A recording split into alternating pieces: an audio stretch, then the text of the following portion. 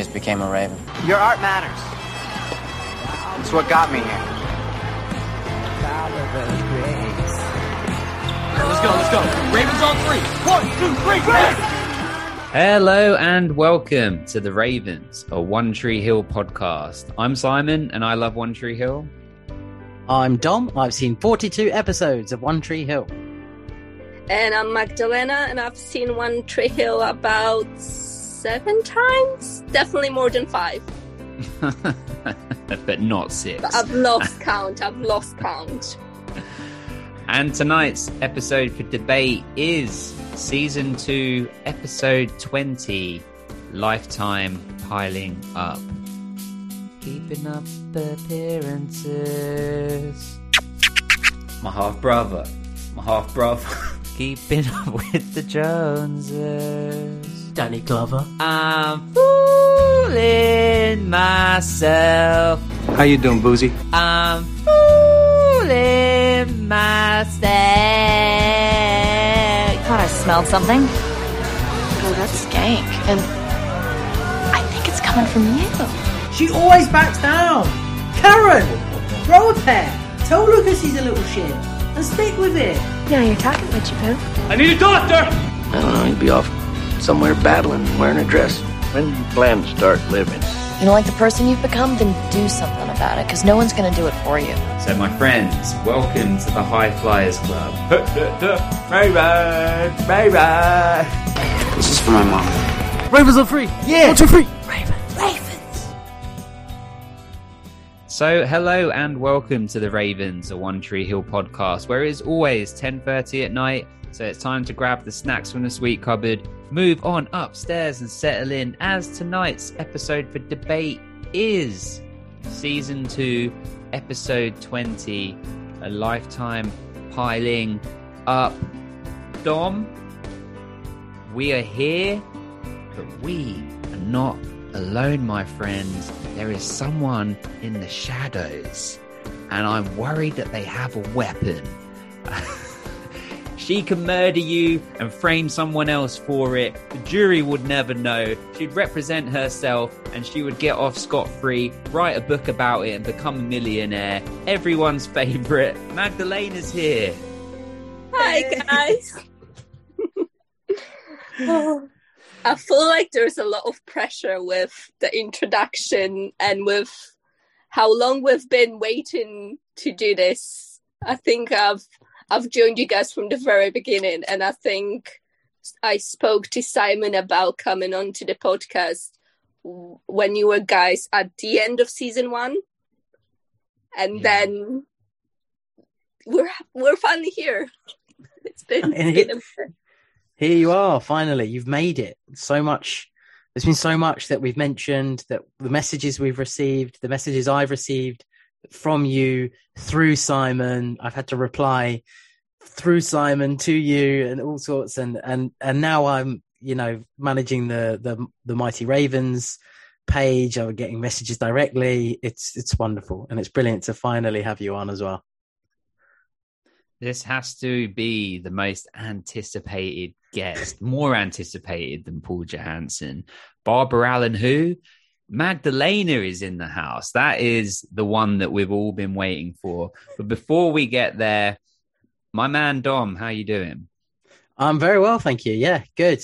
I've been busy, but I've got some time off from work over the weekend, so I'm excited. What about you, my friend? All good. Very busy, but in good ways. Things are happening. Things are good. Happy to be here. Magdalena, let's talk about the history here, because you were probably the first person that I communicated with. Like you and Emily were like day one for the podcast. And what was funny about you was you messaged on the Instagram, and we probably still had less than 100 followers at that point. And you said, listen to the pilot. I liked it, but I'm not going to listen to any more because this isn't my thing. I like watching visual podcasts like through YouTube, that sort of thing. And I like true crime. So you did a good job, but it's probably not for me. Well done anyway. And then the second episode comes out. And the second episode gets longer, and I think it's the first time we did a high flyers thing, and we're Dom and I are still finding our feet with it and whatever. And you message in, say, yeah, it was a good episode, kind of long, bit of a long one, that one. Maybe you should. And I'm like, okay, this is what we're going to put up with, is it? No one's going to listen to our podcast, and the people that do listen are just going to give feedback like this, that they don't think it's too long and they don't want to listen to it. But then as time went on, you just remained.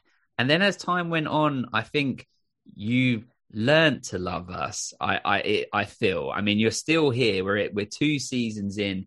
I have spoken to you on messages on Instagram more than I've spoken to my parents in this last year, more than I've spoken to probably to Dom. And we do 3 hours every week on a podcast.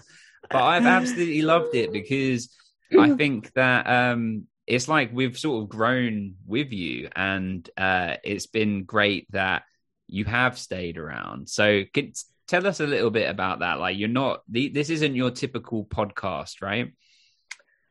Well, I'm glad you took my critique as more of it was more of a me thing than you guys, really. And to this day, you are the only, well, now you and the Drama Queens are the only 2 podcasts I listen to. Even few true crime ones are like kind of started. I can't. I need YouTube. I need visuals. So you and Drama Queens are the only podcasts that I listen to, and the only content that I really listen to that is not true crime. So I hope that says something. So that's why it was difficult for me, because it was more, well, it's completely different format. You're talking about a TV show that's already not, obviously not a very serious topic. And then obviously you guys, the way you talk about it as well, you give your experience, but there's a lot of jokes and stuff like that. Whereas I'm used to watching true crime, which obviously, like, you have to be a bit more serious about it, because you're speaking about people's actual lives.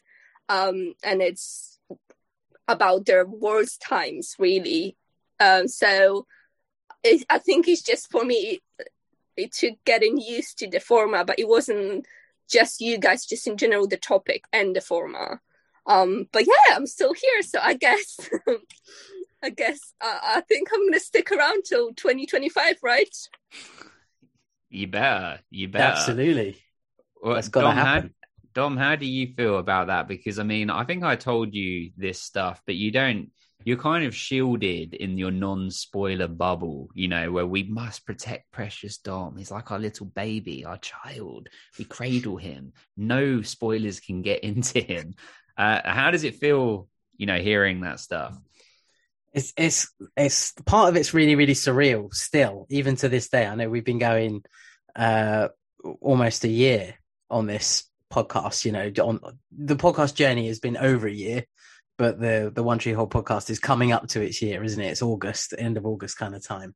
So it's really exciting. And to have someone on this episode with us that has kind of almost been our lot, sort of like conscience, or that little voice at just like on our shoulder saying something, to us, or just some comments here or there, or what do you think about this, or what do you think if, and this could have worked like this or like that, and just someone who's got great perspective on it as well as not just the show. I mean, on our podcast as well, and as always, put something out there and to us with that we really, really value, and the opportunity to finally get to talk to Magdalena, who is this person, is fantastic. It's brilliant. And it's I'm still very much in that bubble. I still feel very protected. I'm protected by the people that are now following the Mighty Ravens page that I look after and that I run. That they say, oh, I can't send you this, you can't look at this, please don't look at my story. Something like people have reached out to me and said, don't look at my story because there's stuff in there that's spoilers. So I've had to like mute them. So you can still follow people, but you just mute them so you can't see their posts, because that's the safest way for me to still be, completely spoiler free. And it's brilliant. It's great that people reach out and they help you with that decision. They help you remain spoiler free and not see anything you shouldn't see. It's fantastic. Like the way you describe me with like being the voice, I feel like I'm a bit of a whitey of your podcast.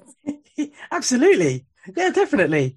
You're going to drive off to Florida with a kid that isn't yours and probably isn't your friend Jake's either. Bubbling in a dress. Yes, exactly. I also wanted to say that the way you were talking about how people now have become like protective over you now being spoiled. I remember it was one of the definitely the first 10 episodes where someone recommended the One Tree Hill music page, and I was like, no, don't show this to them. There's so many spoilers. I remember from the very beginning, be like, okay, no spoilers. That's it. Like, if one even tries, I'm gonna go after them. So. Yeah, watch out, people. I've got till 2025 to remain spoiler free, and we have a ninja that will come for you. Well, Magdalena, can we count you in the 2025 trip? Like, it wouldn't be the trip without you. Come on. Hopefully, that's what I'm counting on. Like, Magdalena's part of the UK contingent, so like all of us are gonna band together, right, and go. We're basically gonna have our own plane. That's the plan. Is just to like Virgin Atlantic will have to just call it One Tree Hill Atlantic. Get a private jet. Basically, might as well be. Well, yes, that would be awesome. I mean, Magdalena, if you were would you have wanted to have gone to Wilmington anyway? Like, as in, if it was a possibility, like, I'm assuming you would have wanted to have gone, right? Yeah, I mean, obviously that's always something that I think it's just money, and then also I'm not sure about logistics with because I'm Polish. I don't know with logistics how it is, whether I need a visa or how it all works. But if everything can be sorted, then definitely. You get in on an ESTA form, couldn't you? You're only there for 30 days, less than 30 days. It's fine. You don't need a visa, I don't think.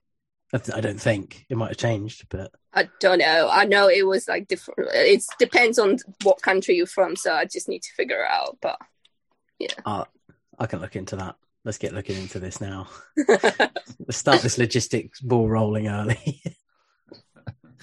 Well, Magdalena, tell us about One Tree Hill, like when it first entered into your life, why it still holds so much weight, why it's still so important. So I started watching One Tree Hill. I don't remember whether it was from, it was definitely early episodes in season 1, but I don't know if it was from the pilot, but the show came on TV. And I'm not sure whether, so obviously first season started in 2003 in the US. I don't know whether it was 2004 or 2005 that it started to run on Polish TV. So whenever it was started to run, I started watching it. And I just instantly got drawn to it. I don't remember details. So one question that you guys often ask your guests on the podcast that I hate, because I'm yep, not going to be able to answer that, is I don't remember my initial reactions. I don't remember details from first time watching it because it's been so long. But yeah, so I've watched it on TV. I remember, so I think it must have been probably 2005, because I remember I must have been 15, because I remember still watching the beginning of season 1 at the old house that me and my family lived, and we moved around that time when I was 15. So I remember season 1 ended, and obviously we've got that scene where Lucas and Keith are leaving Tree Hill and moving. I just remember crying because I don't think I really watched shows like that, and I just remember crying about the fact that, oh my God, it's over. I didn't realize there was going to be another season. And I just remember being, oh my God, I already wanted to watch it again. Again, I don't remember details, but I just remember that feeling that I've instantly got really into the show, and that feeling that when season 1 finally aired, I was like, no, this can't be over. And obviously then later I found out there's another season coming and so on. In Poland, they actually only aired first 2 seasons on TV. That was it. I bought the season 3 on DVD, and I later started buying the DVD box sets. My mum actually recently sent me, because I've got the DVDs back home in Poland, so she recently sent me a photo. So actually the first 3 seasons I have on the DVD with the Polish title on it, and then from season 4 I think I must have been ordering it from abroad, because it says One Tree Hill rather than the Polish title. So I was watching it from the beginning. However, it's actually quite funny because I learned something today when I was doing a bit of a research to prepare for the podcast. And I quite vividly remember watching season 4 finally, right before I was moved, when I was graduating high school and just before I was moving to UK. And that was in 2009. And for some reason, I've always kind of thought that's around the time that season was airing. And actually, it ended in June 2007. So it looks like I was about 2 years behind with watching it. So I remember, I think it's slightly a spoiler, but we also, I think, in one of the previous episodes, I think Simon, said that season 1 and 2 are 1 year in Tree Hill time, and season 3 and 4 is another year. So season 4 finale, graduation, and I'm graduate, and I remember crying at their graduation more than my own. I've always been a bit because I was quite sick as a kid, so I did 1 year homeschooling because of my condition. I wasn't able to. My immune system was so low, I wasn't able to be in touch with a lot of people, so I had to be homeschooled. And because of my health issues and stuff like that, I just never was popular or anything like that. So the characters actually felt more like my friends than like a TV show. I very much I think, like I said, straight away got into the show, but it became it didn't feel like I was watching a show. It felt like these characters were my friends. So I remember getting more emotional about their graduation than my own actual graduation. So that's up to season 4. And then I remember, this is not going to be a spoiler when it comes to what's happening on the show, but in season 5, there's episode 100. And I don't know why. I remember randomly, so I moved to UK, started my first year of uni. I started watching season 5, and I watched up until episode 99, and then I took a break because I was it felt like the 100's going to be so big. I need to, I don't know. It just sounds really random now that I think about it, but I just remember leaving it for a few months and then watching it. And then I think at one point, obviously, because like I said, I feel so 2019, I think it was season 7 that was coming out, so I was watching season 5. So I think after that I finally caught up with how when the show was out in the US compared to what I was watching. But yeah, so I think the reason that the show I still love it so much is because it just always felt like my friends, not a show. It just felt very like a safe place. And also one thing I forgot to mention, so like I said, I was buying the show on the box sets, and obviously you can set in your settings, you can put either voiceovers or just subtitles. And I remember at first I would rewatch it with Polish subtitles and listening to them speak, and then later on English subtitles. So it was helping me learn English.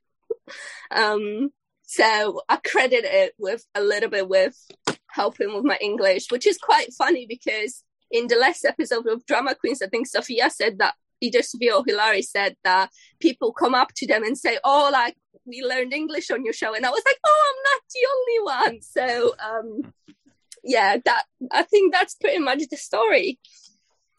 Okay, we have questions. So it's a great story. Thank you for sharing it. So firstly, what is One Tree Hill in Polish, if we can ask? Okay, so it's called Pogoda na miłość, which directly translates to weather for love, but it's like kind of like a saying, so it's more like time for love.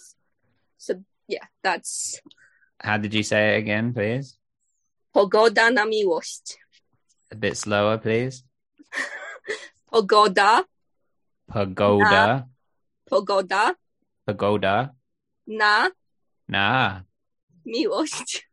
Miłość. Hello and welcome to Pagoda Miłość podcast. Was that good? Polish is a difficult language which I'm struggling with at the moment myself, but I think few more tries and you'll nail it. Dom's the multilingual one here. Oh my god, he's always so good at like accents and stuff, and I'm just there like, oh. He's annoyingly good at accents. It makes me sick. Just horrendous. What a horrendous human. Get rid of him. Can you do a good Polish accent? No, absolutely not. Not with a live Polish person here.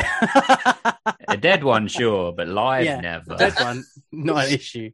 What is it? Pogoda na miłość. Miłość. What? Is that what you said? Yeah. Did you get it right? Simon Annoyingly, would didn't he? Yeah, he's really annoying. How can you just... I hate him. Do you hate him? Listeners, write in if you hate Dom. I thought you were reacting like that because I got it so wrong, but okay, fair enough. I mean, miłość, like, it's a bit of that one, like, it wasn't 100%, but Pogoda, like, the other part, it was 100%, and I was like, this can't be. Gonna add Polish to the bow. There we go. Straight on the resume. I can speak Polish. Well, Dom, someone else that's got you in their crosshairs is Mike. Do you know about this? Oh, no. So Mike, Patreon Mike, everyone knows Mike. He loves to come on to our Patreon Zooms in anything that's got any Total Betty hoodie or T-shirt that he possibly can. He's in my crosshairs for that. But I should just mention that we've been selling quite a lot of hoodies. Have we? Yeah, slab of beef ones. The slab of beef hoodie has been going down a treat. I have to say, shout out to Kiri for that design. It's a great design. It was brilliant. It's simple but so effective. So Kiri deserves like all the praise for that image. That is awesome. Well done, Kiri. For sure. She can have the money for it also. Like, don't tell her that. But the image is so good. It's so good. And like the hoodie design. So if people haven't seen, there's a sort of white hoodie. It's just a little picture that Kiri put together of Keith within a slab of beef, like wearing it like it's an outfit. And then underneath it just says in nice sort of cursive font, what a slab of beef. We have to make sure that people understand that a slab of beef is a good thing. Him being a slab of beef is a good thing. Yeah, because Maureen messaged or had put up on her story like joking, like, oh, how disrespectful that saying Keith is not hot or whatever. And I was like, no, this is what we're saying. He is so hot. So sexy, so just double denimed up with Tim's on and a clip-on tie that he is a slab of beef. Slab that on the side. What's really funny is that I had replied to her story as well, basically going, no, he's super. And she said, Simon has just said exactly the same thing. But those who, as soon as I well, I didn't make the design, but I like put it on, put the hoodie together and whatever on our merch store. And as soon as I'd published it, I then went in as a customer and bought one myself. Of course you did. But we've had some mighty 90s hoodie sales, some of our other Ravens ones. We've got like a standard Ravens one that's got, I just put keeping up appearances beneath it. Well, I've lost Dom. Didn't know. Oh, Travis are going to come for us one day. but this, bring it on. We've got Magdalena. Fuck you, Travis. Anyway, what's Mike's silky vocals? What's Mike's fucking problem? What's his issue with me now? Right. So firstly, my point is check the links, merch is there, and go on to the Total Betty Patreon thing and wear some of our merch, please, because Rihanna does it as well. I mentioned it to Rihanna and she bought one out of I think I peer pressured her in to it. Sorry, Rihanna. You said go onto the Total Betty. Onto their Patreon, as in to go onto their live watches and stuff, wearing just our don't. Stuff. Just come on us. Jesus Christ.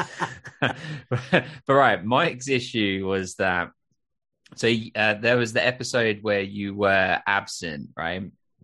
Yes. And he, not through your fault, schedules collide, these things happen. But I'd put that on the notes or something, or on the Patreon, I can't remember, something, and he was like, cool, where can we send our application in to be Dom's replacement?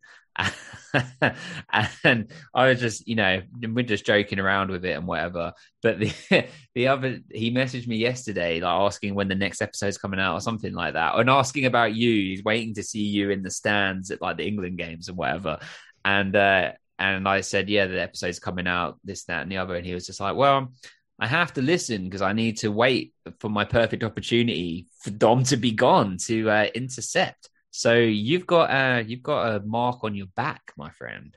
Wait, why am I the target? That's not fair. He knows the fucking show. He's seen it all before. That's not fair. I think he wants to come on and be you. So as if no one knows. It's just like a Tammy situation. Oh, it's just not. There's a queue now, isn't there? There's literally a line forming up of people that it's just going to be knives in my back, and they're all going to be taking my job. That's nice, though, right? It's nice for you, maybe. Well, Magdalena, I forgot to mention that. So you went from giving us, let's call it, constructive feedback at the beginning to now being a staff member, let's call it, a team member, and you manage and run the Twitter, which links below.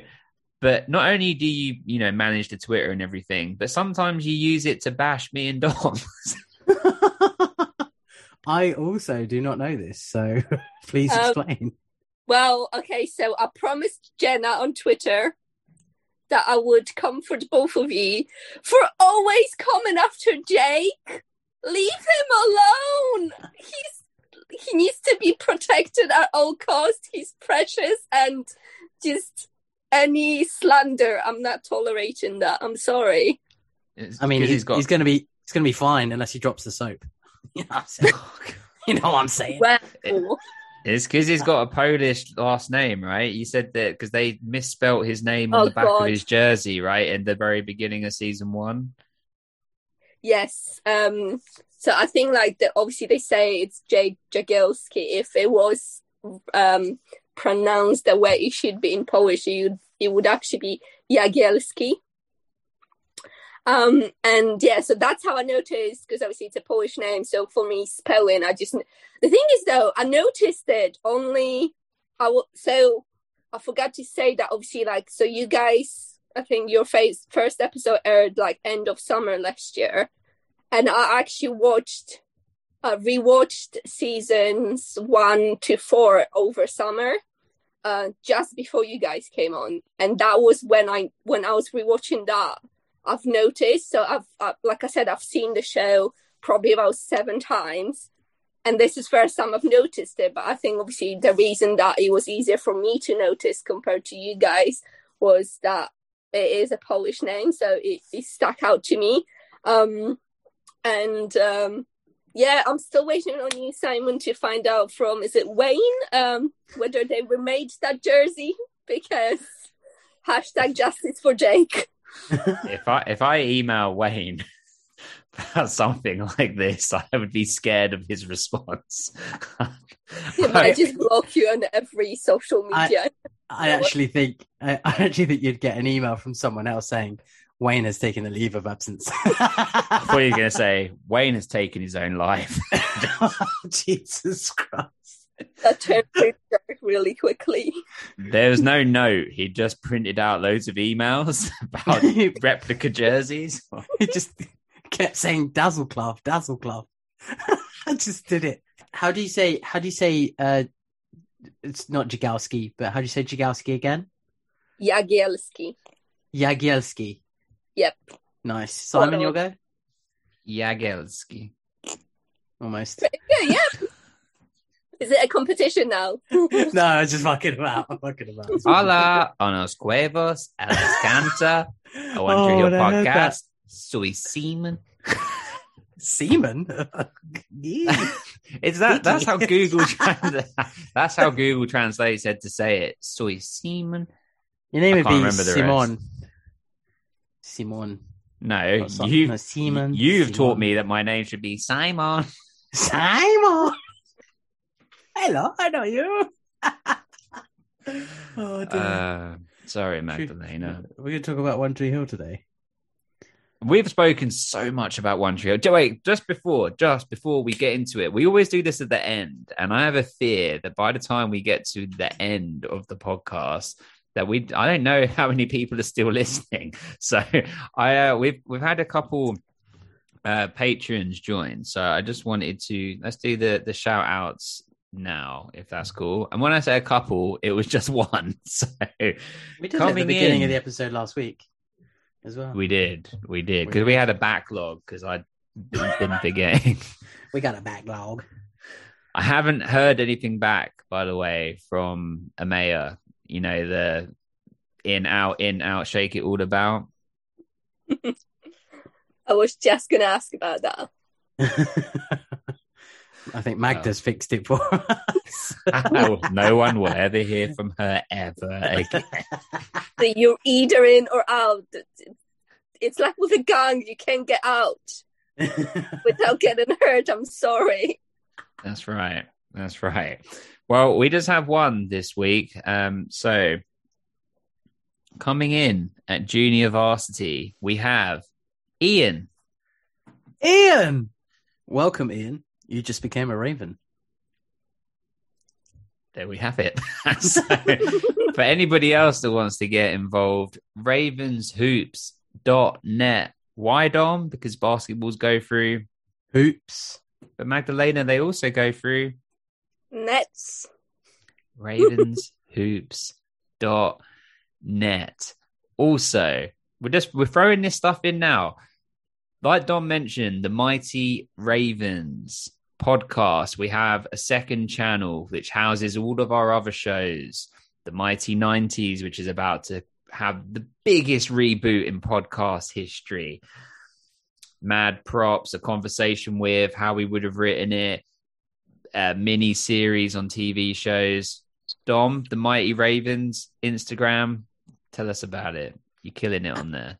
At the Mighty Ravens, I try and post a few bits every now and then just to keep people apprised of what's out there, what's coming up, that sort of thing. Most recently, posting people's favorite films of the 90s, that is, including my own and Simon's and Magdalena's, of course, and making sure that, you know, we're keeping out there, keeping live, keeping active. And what's great is that some people had messaged me about some other people's choices. So like 10 Things I Hate About You in particular. So many people messaged me and said, I love this film. It's great. I'm so glad like someone picked it as a favorite film. And I'm like, hey, we've podcasted about that.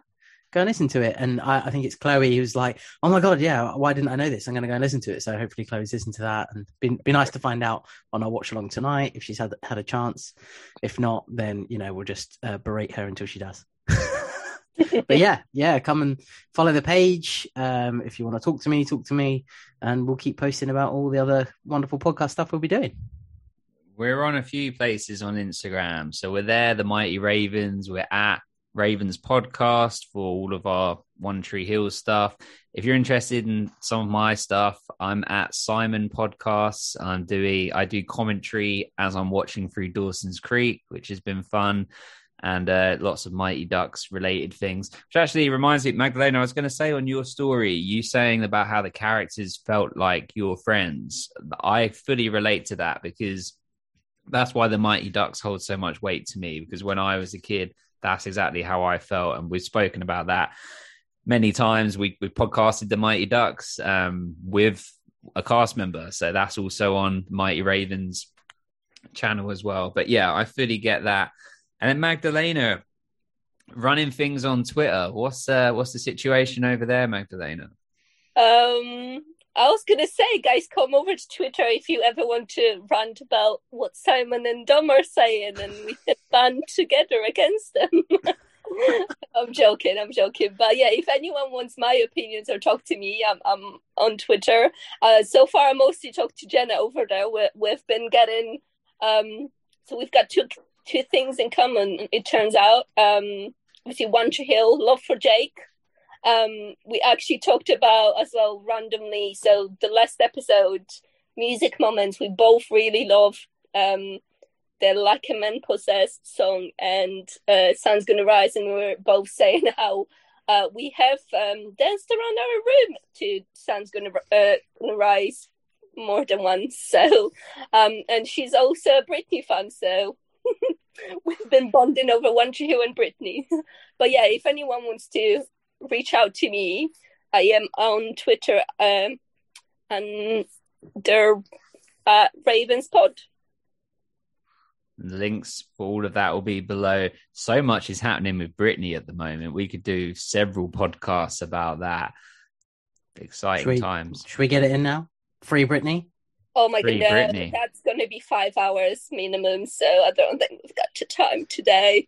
We'll just say Free Britney. Hashtag Free Britney, yes. But could it also be hashtag Free Britney and hashtag Fuck Justin? Am I right? You're right. He did kind of speak out recently, but no, we're not having that. We're not having that, Magdalena. He was doing the old oh, so bad, but look how good of a guy I am. Oh, like my wife and I, our first dance, you were there, Dom, was to a Justin Timberlake song, Until the End of Time, which I love that song. Wasn't Cry Me a River. I tell everyone it's Cry Me a River. That's maybe what she was. You know what Simon danced to at his first wedding? It was fucking weird. It was Cry Me a River. It's so I was doing that with the I was like tiptoeing around in a leather jacket. That's actually pretty good for my voice. Found out from him. Da, da, da, da, da. That's kind of my flow. Maybe that's why I don't like him anymore. I see myself in him. Free Britney. Free Britney, though, for real. So, One Tree Hill is a show that we podcast about. Sometimes. Wait, one last thing. Drama Queens. Okay, Drama Queens is real. It's a thing. It's happening. It's really good. I can't lie. I've been really enjoying it. But what's interesting is, I won't name them, but somebody that we speak to on the regular who's a podcaster, probably not limiting it down to, it's probably limiting it down to one of a few people, isn't enjoying it and is enjoying it, but is actually talking about potentially not even listening to it anymore. It'd be really interesting to have a conversation about that on the podcast at some point, like a episode about it, and perhaps that could be a way where we could include you, Dom, into it, where we could sort of be telling you about it without doing any of the spoiler stuff and saying, this is what it's like, this is what I like about it, this is what I don't like about it, and so on and so forth. But what I will say is it's incredibly different to our podcast. Like when they're talking about, they just released the one about the pilot, and they don't really talk about the storylines. Like they talk about what their experiences were behind the scenes and how they, you know, how it all came together and where they were living and this, that, and the other. But they're not really focused on like how we do it. And then, you know, Lucas did this and Nathan did this and this, that, and the other. But I think that's to be expected. Like I did actually joke about it last week, but you know, in my joke there was a slight element of truth. It's DVD extras, but as a podcast. That's all it is. They're going to throw on an episode, throw on a season, and they're going to discuss it. And they're going to say, oh, yeah, do you remember that guy? And we did this and we did that. And I remember the production team being like this. And it was really raining that day. And oh, God, I was so cold, but I had to pretend it was summer. It's all it's ever going to be. They're not going to dig into storylines as kind of to the level that we have or will. I think that is my opinion on it. I think it's like I said, it's going to be DVD extras, but on a podcast. I mean, it is really good. Like I can't lie. Like it comes out on a Monday, and so if I'm like got my son in the morning and I'm up at like, you know, 6:30 or something, which to me is like the earliest. Like I'm preaching to the choir to Dom that used to like get up at like 2 a.m. for work and stuff, but that's not me. I used to sleep until like 1 p.m. when I was a teenager, you know. Anyway, but it comes out at midnight in the US, so I'm listening to it almost as soon as it comes out. And it's really good, and that time goes really quickly. But something that they have said, which is kind of crazy, we spoke about it a bit on the last episode, but they kind of continued a little bit, was they're kind of bashing the writing of the show and saying the writing's kind of mediocre in that. And there's a few elements around it where they're like, I get it. Obviously, there's negative connotations to it, and they've had unpleasant, horrible experiences and horrendous things, and so that is difficult. But it's kind of like, so the person that I'll let them speak for themselves at some point if they come on, but was saying that I don't want to listen to a podcast where they're just going to spend the time bashing something that I love. And I'm not saying that they're bashing it super hard, but there are hints of it, and that could detract from it. I don't know. I mean, Magdalena, you've heard it, right? What are your thoughts? I was going to say that as well. Like I mentioned it. So obviously that was before the pilot podcast came out this week. But I mentioned it at the live watch along last week. That I think that your like when you guys first said, "Oh, they're coming out with whether we're going to lose listeners and stuff," and I said that your podcasts are so different, and obviously it is showing now that even with an episode now about the pilot, they touched on what was happening in the episode, but it was like very briefly. So it is definitely, I enjoy it because I like hearing like all the behind the scenes stuff, because I find it really interesting. But it's definitely like totally different. I think I actually quite like that they're releasing their podcast on Mondays and you guys on Tuesdays, so I like to listen to them like Monday, Tuesday. So I enjoy it, but I would say that obviously, like, I think it's just how Dom said, it is very much like a DVD extras, behind the scenes stuff, which I really like.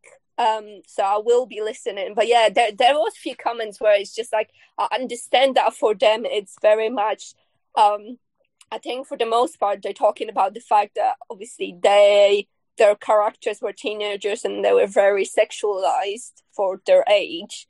But I don't think, like, I wonder how it's going to progress with their commentary regarding the writing later on, whether it is purely focused on the fact that they're meant to be teenagers now, and it is that they're not doing what teenagers are doing. They're more like college kids, or whether they have more to say about that. But obviously, I guess we'll see down the line. But I am mostly listening for the behind the scenes stories. I think I actually messaged you, Simon, yesterday that I was shocked and it's quite funny because in this episode 20 that we're talking about today, or we will get to eventually, the scene at the end where Nathan scores the winning basket and there's like a slow motion scene, you can see so much Chad's double, like his face is there, because obviously normally they would he's in scenes where it's quite quick, but obviously they've done a close-up and like a slow motion to show Nathan getting the basket, but because of that we can see clearly that it's not Chad as Lucas.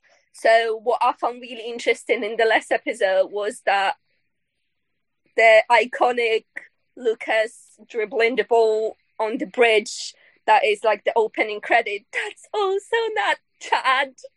And I've got secondhand embarrassment because I just feel like I understand he's not good at basketball, he cannot shoot baskets, but surely that wasn't like that complicated of a move for him to do. So I was like, no, the illusion has shattered.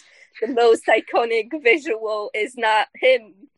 So I find like tidbits like that very interesting. That is really interesting, actually, because I didn't know that. I'm not privy to that sort of information. So that some stuff like that is really interesting. And DVD extras, I would always watch. So I would always, I like things being pulled apart and worked out, and this is how this worked and this happened, and it makes it a lot more interesting and sometimes a bit more real as well. So it is great to hear that. I'm not knocking DVD extras, but that's kind of the context you're going to get from that podcast.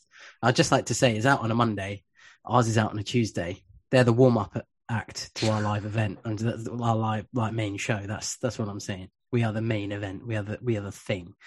Is it? They are just keeping the crowd going until we appear. That's literally it.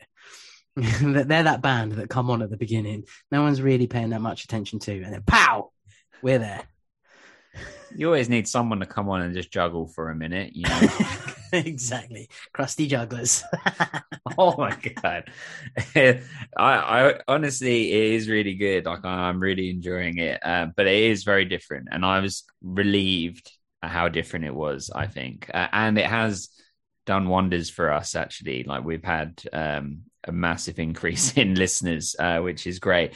I mean, it's also annoying because we've had we didn't have an episode come out yesterday, like on the general podcasting world, but yeah, no, it's awesome. So cool. So that's your favorite character, your favorite season, and top 5 TV shows of all time. So because I was thinking about it, and I remember again watching and liking it from the beginning, and a lot of people that pick their favorite character based on like who they relate to the most, and I relate to the most to Haley, but my favorite character from the very beginning was Brooke, and I can't even like explain it like in a rational way. I just was so drawn to her character. I wanted to look like her, I wanted to be like her, I wanted to like just be cool like her. She seemed very like confident, and obviously like from the beginning, even at like when we can already see, obviously we're in season 2, we can see her progression, but even like from the beginning there was just something about her that straight away, like I could feel that she wasn't this like, silly promiscuous character. You could see there was more to her than that, and I was like just very drawn to her. I remember I was both drawn to Brooke Davis, but also like that made me kind of obsessed with Sophia Bush. So you've got your Chad Michael shrine, I'm working on my Sophia Bush one. But yeah, so I was always into Brooke. I remember as well, so we're in season 2, and you kind of touched on that in your conversation with Barbara Allen Woods about how in season 2, like they all kind of figure out the makeup and the looks for the characters more compared to season 1. And I think that's very evident with Brooke as well. And I remember like Brooke season 2 and 3, a little bit season 4, that was basically like my inspiration for my style in high school. So all those like colorful tunics, halter tops that like I loved those, and I was like, that was my inspiration for how I was dressing.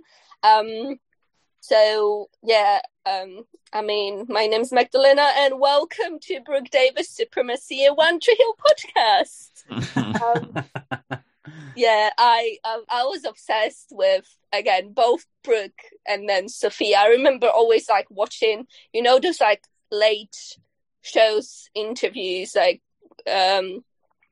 when Sophia was on, I would always try to find the interviews online because I was, quite obsessed with her and her raspy voice and her dimples, and I was, literally just massive girl crush on her. And I was going to say as well, so we talked to Simon briefly about it yesterday, that it's so funny that Sophia mentioned it on her on the podcast on Drama Queens. But I was going to say that obviously because I was obsessed with Sophia, I was watching all her movies, and my favorite movie is Stay Alive, which is a horror movie where she plays such a badass. She has like this black hair with a fringe and like red lipstick. I just loved how she looked in it and like her character in that movie. And she did that movie after season 2, before season 3. So slight spoiler, she's coming back in season 3 with bangs.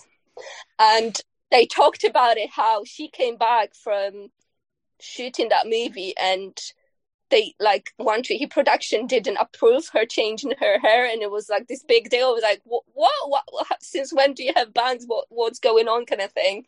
And I also noticed a funny parallel because she left season 2 to do a horror movie and cut her hair for it, and then Chad Malcolm left season 1 to do a horror movie, House of Wax, and cut his hair for it. And I wonder whether the reaction to his haircut was the same, and I'm guessing not, because double standards for men and women. Yeah, I think it's an interesting parallel. At least Sophia didn't have to wear a wig like Chad in the first episode of season 2, where they were the dream sequence at the dance funeral. So I think so obsessed with Brooke, obsessed with Sophia Bush.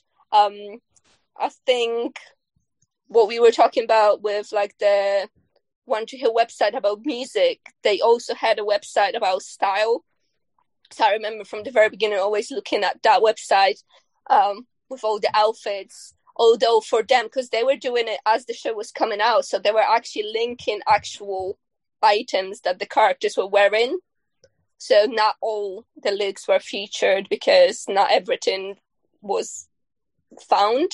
So I've actually recently found an Instagram account that posts all the looks of from One Tree Hill in chronological order as well. So I really love that because obviously I think they're actually close to where you guys are. I think they're like middle of season 2 at the minute.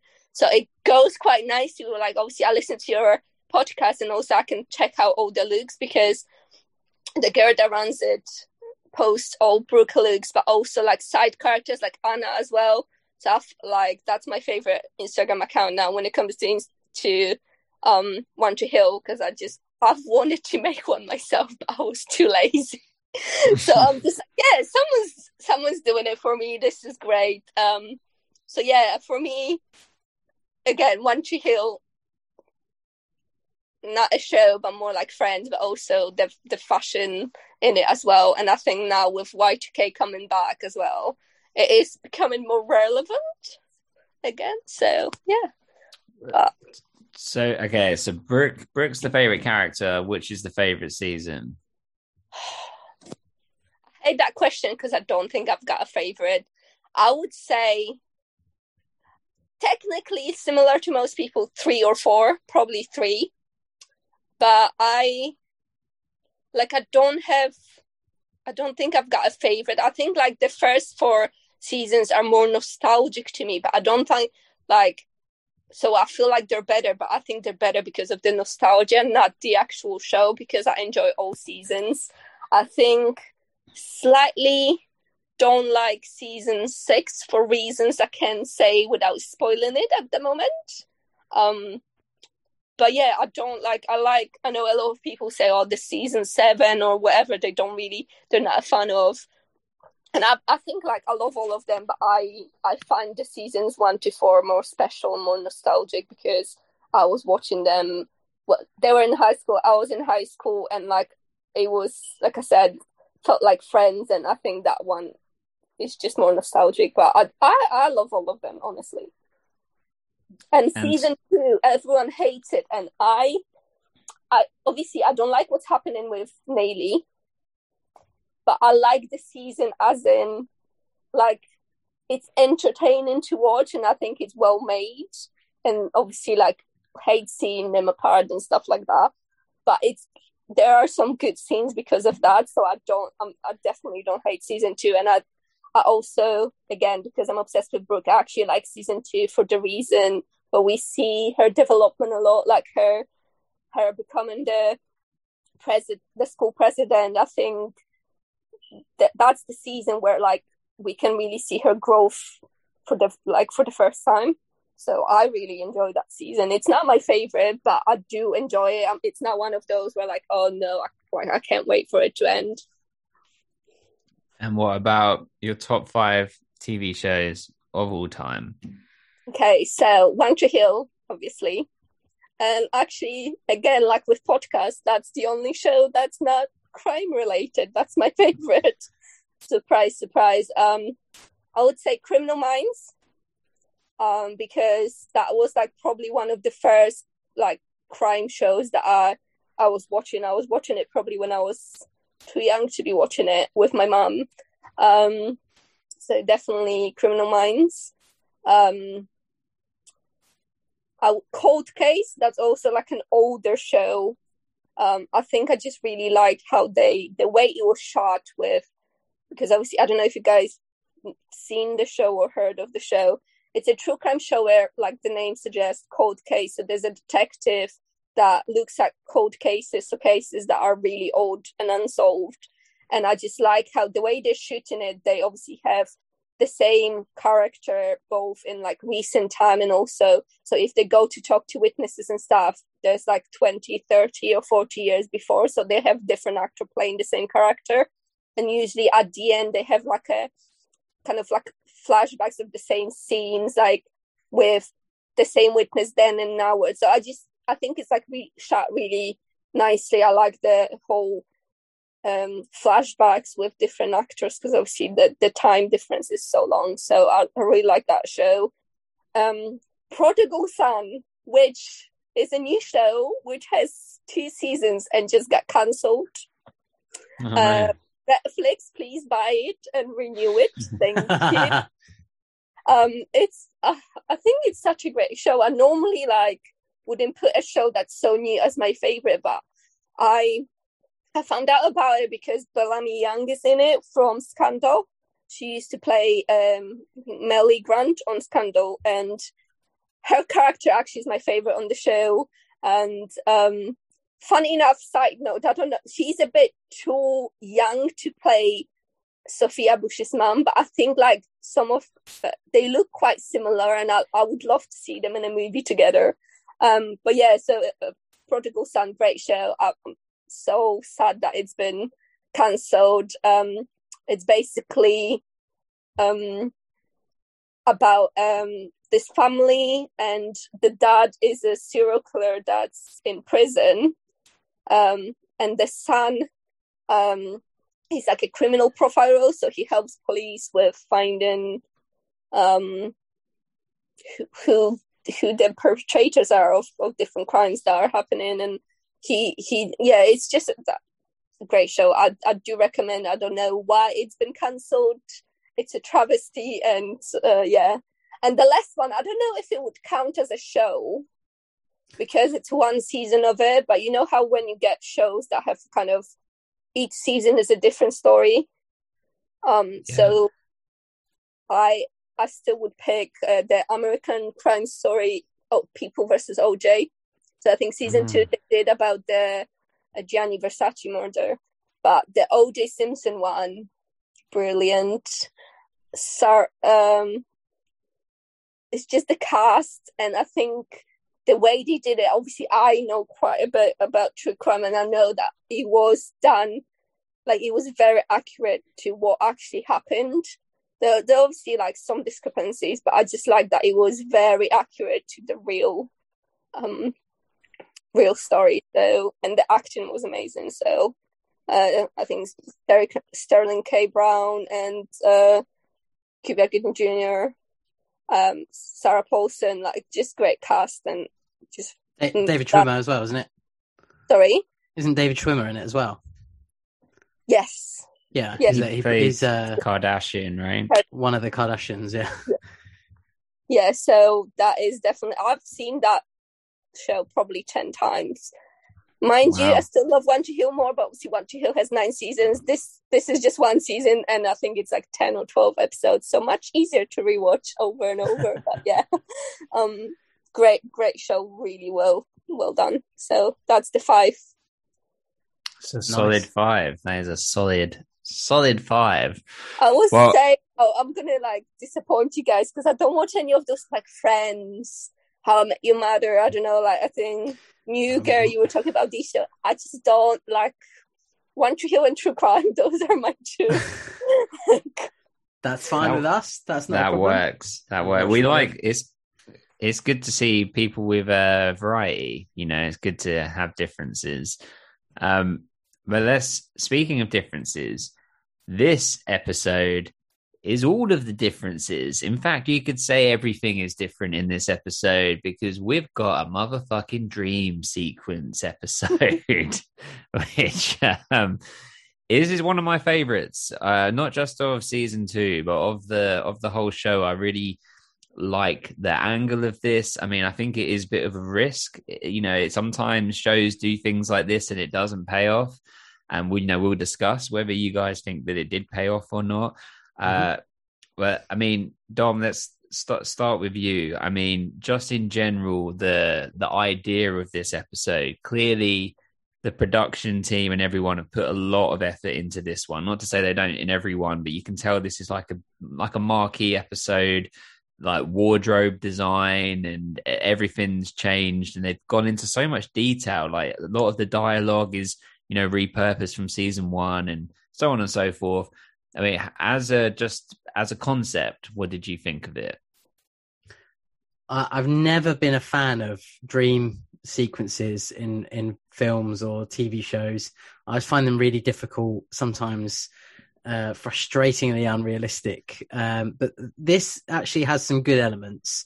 I'm not entirely, in terms of my verdicts, my judgments of this episode, I think we're going to differ because although I know, although the performances are good and it is quite interesting to see roles reversed and slight differences and changes in the characters.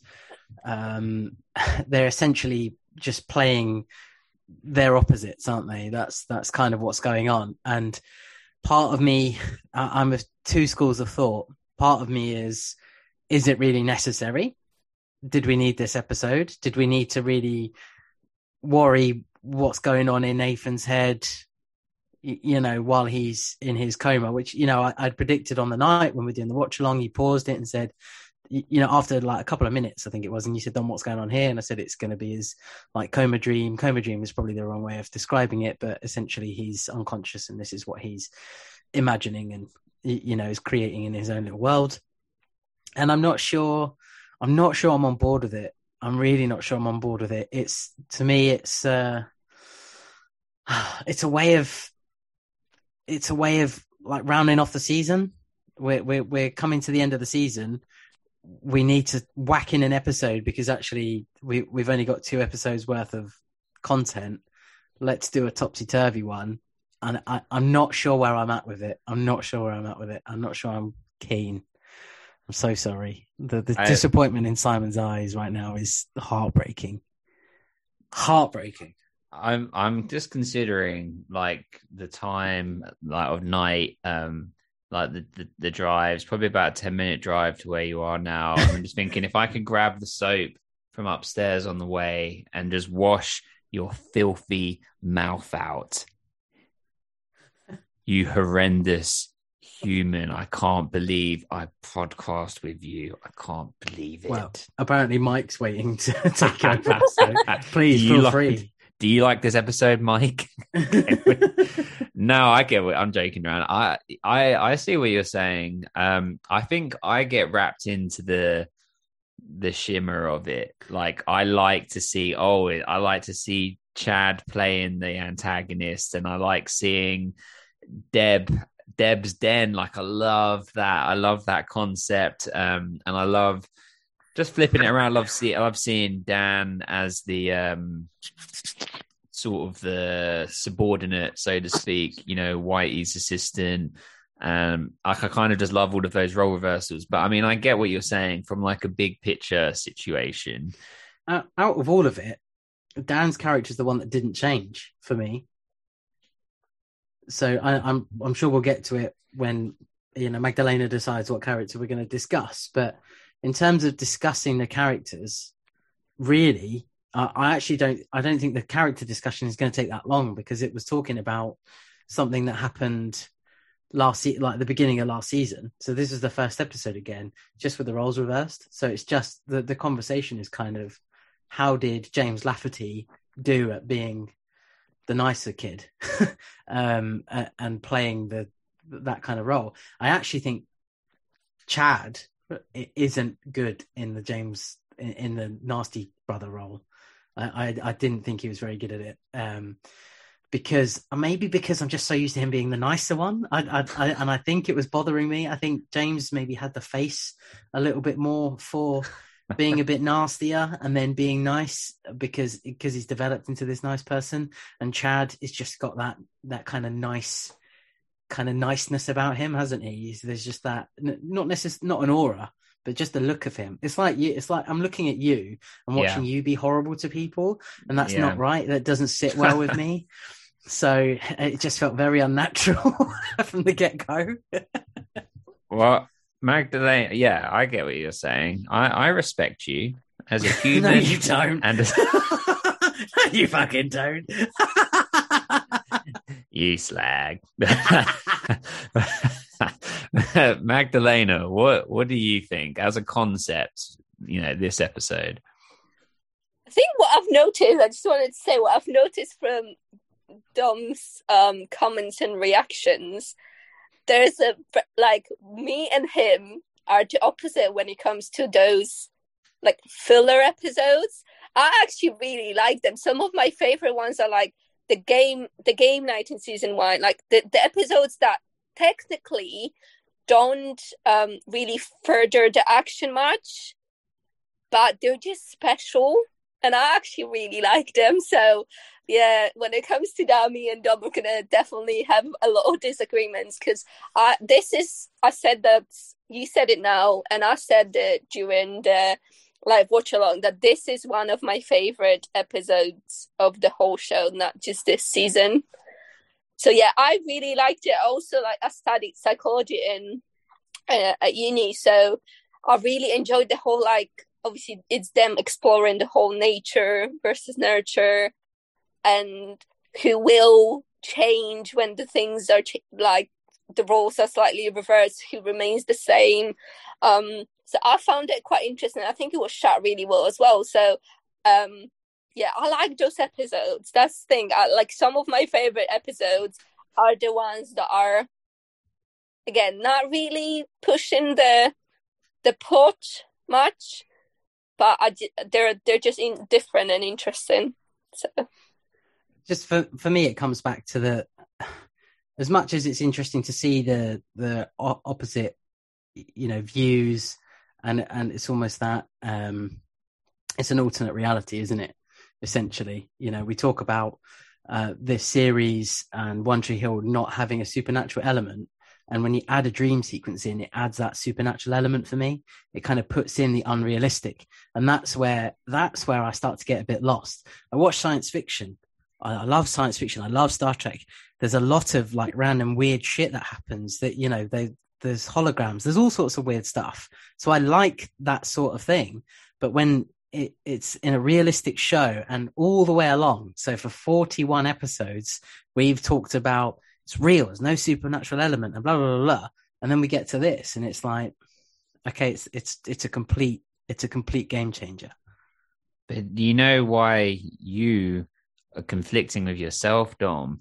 Because we have had a dream sequence before and you fucking loved it. Was this the Haley dream? Yeah. Okay, but it wasn't a whole episode. It was just a brief moment of time. And she wakes up and she's like, oh, and turns her alarm on, carries on. So, okay, fine. That kind of slots in as nice and easy. And is kind of like quite forgettable. It was played for laughs, that one. It was like just a comical part. You had Tim in a cheerleader's outfit and Nathan was like shirtless or naked or something. And it was sort of done as a joke. I get it. But it almost feels like, oh, you know what we should do? We should test to see what the show would have been like had we flipped things around. You know, if Karen did marry Dan, and what would it have been like if Chad had actually got the role of Nathan? And well, that's what he was offered originally. Exactly. He was offered, and he said he related more to the Lucas character because it was more close to like his real life. Which makes sense because it just feels a lot more comfortable. And not to say that James Lafferty is anything like Nathan in real life, but there'll be elements of that performance that he can draw from himself. The basketball was a perfect example. I didn't know that Tad Michael Murray couldn't even walk with a basketball, you know. So, you know, the fact that he can't even do that, he's not going to be able to play a bastard, is he? Well, okay, let's dive in a little bit. Firstly, just to say, so from the very beginning, I think the first hoodie that we made for our merch store was Deb's Den hoodie. And the reason is because I've been looking for about a year and a half. And I'm, as someone that I'm not saying that I'm like gifted with this stuff, but I'm pretty good at tracking stuff down that I want, like, you know, like props and jerseys and things. But I have never been able to find this hoodie. So when they did this episode, they must have made, I don't know, 50 hoodies that are Nike hoodies, grey Nike hoodies with the Deb's Den logo on the back for the cast and crew. And instead of the Keith Scott Motors one, isn't it? That was the replacement. Yeah, Okay. exactly. And so these exist that were given to cast and crew and whatever. And you can see online, like, you know, years ago, 5 years ago, 7 years ago, you can see where they were like on eBay and listed here, there, and everywhere. But I've never been able to find one. And like, I mean, I've gone to the depths of like I communicated with like the head camera guy for all 9 seasons. I got a hoodie off of him that was a different one, but, you know, he never got that one. And I even spoke to John Nordstrom, the composer, about it, but he wasn't on that season. He started in season 3. So eventually I'm hoping to track one down. But anyway, because I couldn't, I was like, well, we're going to make our own stuff. There must be other people that want this hoodie as well. So let's make it in our own store. So it does exist. So we have it. Nathaniel, one of our patrons and loyal listeners and friends, he did the logo thing for me, like, you know, made it transparent and high definition and whatever. So it is available, but that is the reason, was because I wanted that hoodie. So I've been waiting, you know, 42 episodes or however many episodes it is, Dom, for you to be able to get the reference of something that's been in our merch store since like the 2nd episode. Yeah. I totally, you know, thought that my prediction was always that Deb would open her own spot. You know, Dan had said, you know, oh, there's this vacant bit of space, and there's me thinking this is going to be Deb's Den. Then Deb partners up with Karen, and I'm thinking she's going to have a little corner with a bar or something like that, and it's going to be Deb's Den. And yeah, all these little eccentric ideas I had, and it was all a dream. And if Deb's Den was real, you and I would be in there all of the time, and you would definitely be that guy that's like, let me buy you a beer, Deb, and she's like, I've told you I don't drink, and he's like, $20 on the River Court boys. That's so you. I saw it. I was like, there's Dom. Just like the mess at the end of the bar. Excellent. You slag. You slag. How are Dave? Oh dear. And he got all excited when Nathan's like, "We should have like topless women in here," and he's like, "Now you're talking." I just wanted to say that, Simon, your perseverance is both inspiring but also scary. I'm trying to get these props. I believe you can track anyone down at this point. It's a scary life skill that he holds. Yeah, well, thank you, I guess. I think you and me, Magdalena, were cut from the same cloth. Okay, well, so let's talk about it. So how should we do this one? I mean, we should do it by character, but Nathan kind of weaves through most of it. I mean, who do you want to start with, Magdalena? So I'm with Lex. I think this is a Nathan-centered episode, and we should start with Nathan. So I do like, and I was thinking, should we just go through the dream sequence first, and then at the end, and like just at the very end, go to the actual timeline? Yeah, let's do it. So how does it begin? So we first see Nathan when he shows up in his Deb's Den hoodie at the River Court. With the River Court guys, and he shows up with a letter from the High Flyers, which he hasn't opened himself yet. So the guys open it for him, and he's finding out that he's a finalist, so he's been considered for the High Flyers camp. Obviously, I think again we were how Don was saying, it is a bit of like, we're just talking about a pilot episode, but if the roles are reversed, so a lot of it you guys already discussed in the pilot. But yeah, so I think it's quite interesting to notice like the differences. Where obviously High Flyers, when it comes to it didn't come in, it wasn't talked about in the pilot episode, but we have it here straight away where Nathan's applied and he's in the final. He then, I believe that's on his way back from the River Court. He gets nearly run over by Lucas and Peyton. Well, can I just say that I think that what's interesting about this is that they are remaining as their own characters within the universe, if that makes sense. Like Nathan isn't playing Lucas, like he's being Nathan, but a version of Nathan, if the cards had fallen that way. And so they still keep some of their idiosyncrasies of their character, which I think is good. So like when Lucas almost runs Nathan over, the insults they trade back and forth are still like insults that their characters would have said in the real universe. And I thought those were good touches. And then also, Dom, because you're not able to know, but on the Drama Queens podcast, they said that, especially at the beginning of season 1, like, do you remember when they had in the pilot, "I'm dirty dog," and like coming in and sort of fast and furious, like they were saying that they were trying to get the essence and capitalizing off of 8 Mile at the time.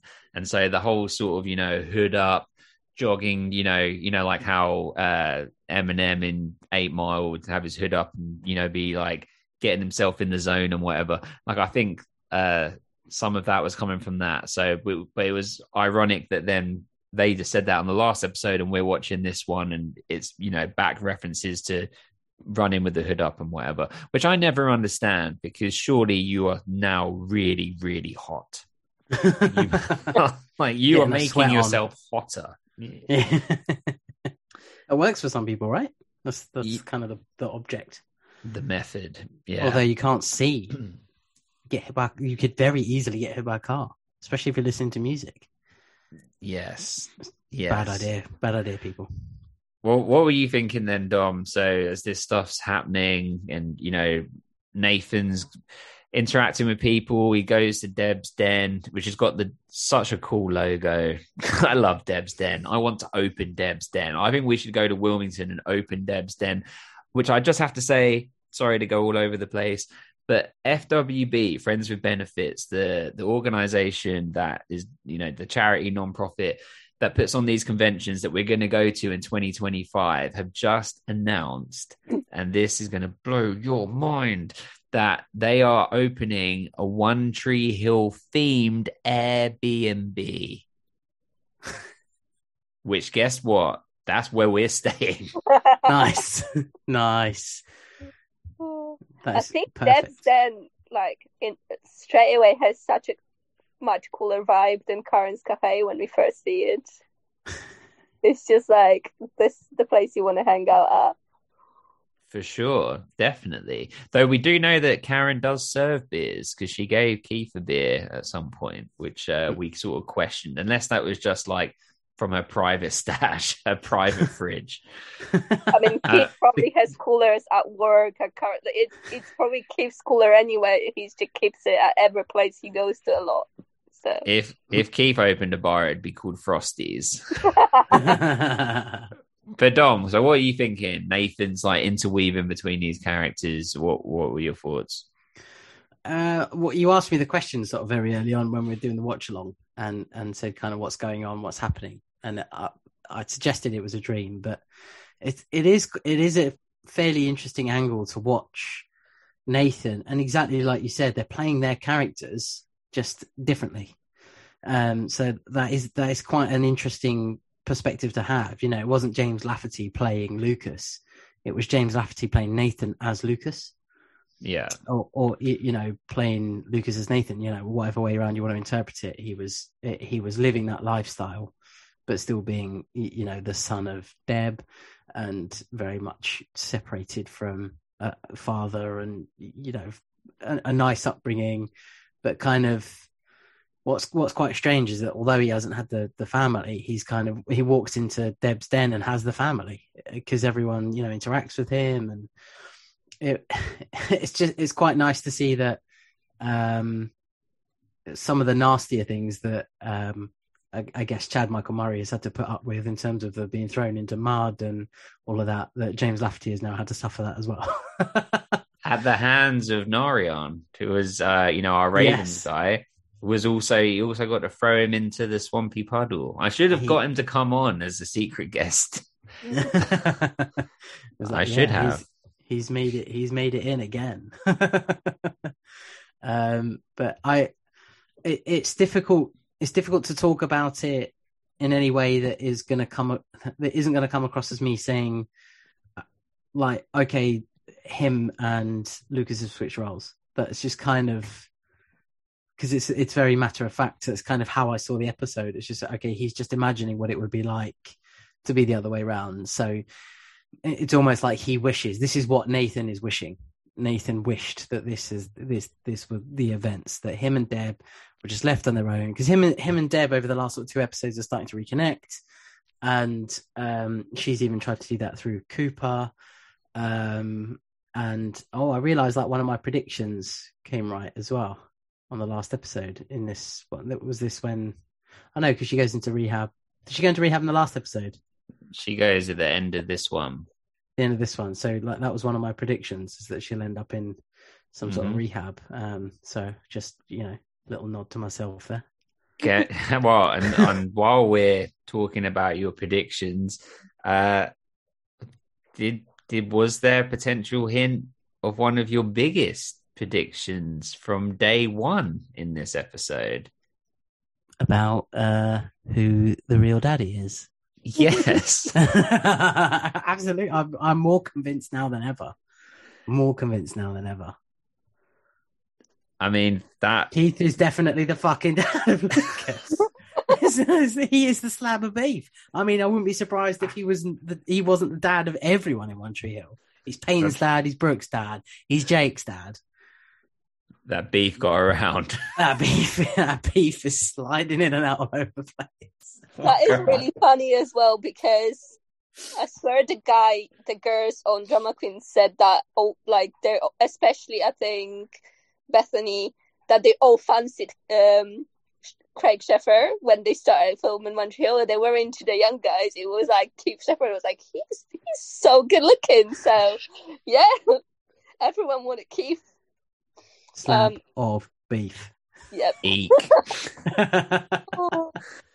I think what you said as well, like that this is how you said that this is how Nathan wishes things work. When he wakes up, he says, I thought I went to heaven. So this scenario is like heaven for him. It is the positive outcome that he would like. And also, side note, I find it quite interesting, a little detail that obviously in this scenario, Deb didn't marry Dan, but in this scenario, Nathan has her last name, so it's Nathan Lee. Whereas obviously in real timeline, despite Karen not marrying Dan, she chose to give him Dan's name anyway. So I like that they went with that, and it's not Nathan Scott, it's Nathan Lee in this version. So I like that as well. I that's one thing that I sort of had picked up on at the time, and I said to myself, actually, it's really interesting because he's in a position of just like hating his dad so much he doesn't even want to take his name in a fantasy. He's not even gonna. It doesn't even happen in his head. In his head, it's just completely separate from him, and it's almost like he's saying, Lucas, this is what you should have done. You should have just been Rowe. Is it Rowe? It's Rowe, isn't it? Yeah. You should have been Lucas Rowe. Job done. That's it. You never have to consider the Scott name. You wouldn't have had to deface the back of your jersey by ripping the name off. But it's Keith's last name too. That was always a good thing in the beginning of season 1. That is a really. You mean? Sure, we'll see. But I also liked how Nathan was interacting with the River Court guys. It was quite natural, but they had like a different dynamic, similar dynamic, but it was sort of, playing to sort of Nathan's personality. This just on cue is happened again. I was saying that. Oh my god! I was saying I'm cancelling my appearance if Luna isn't here. Luna seems to like to get to about this point of the podcast and just turn over and open her legs. She must have heard us talking about Keith.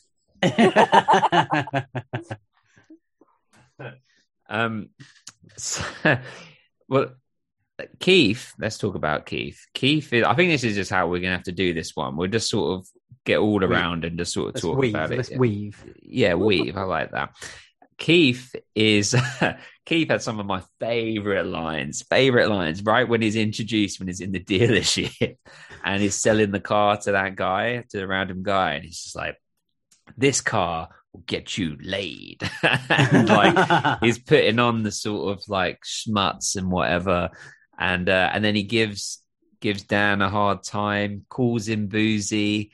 I love it. And he has this sort of laugh. He says something like, "Oh, imagine if you'd married, Deb, and you could have got all of her parents' money." And he's like, "Ah," and just sort of goes off into his office.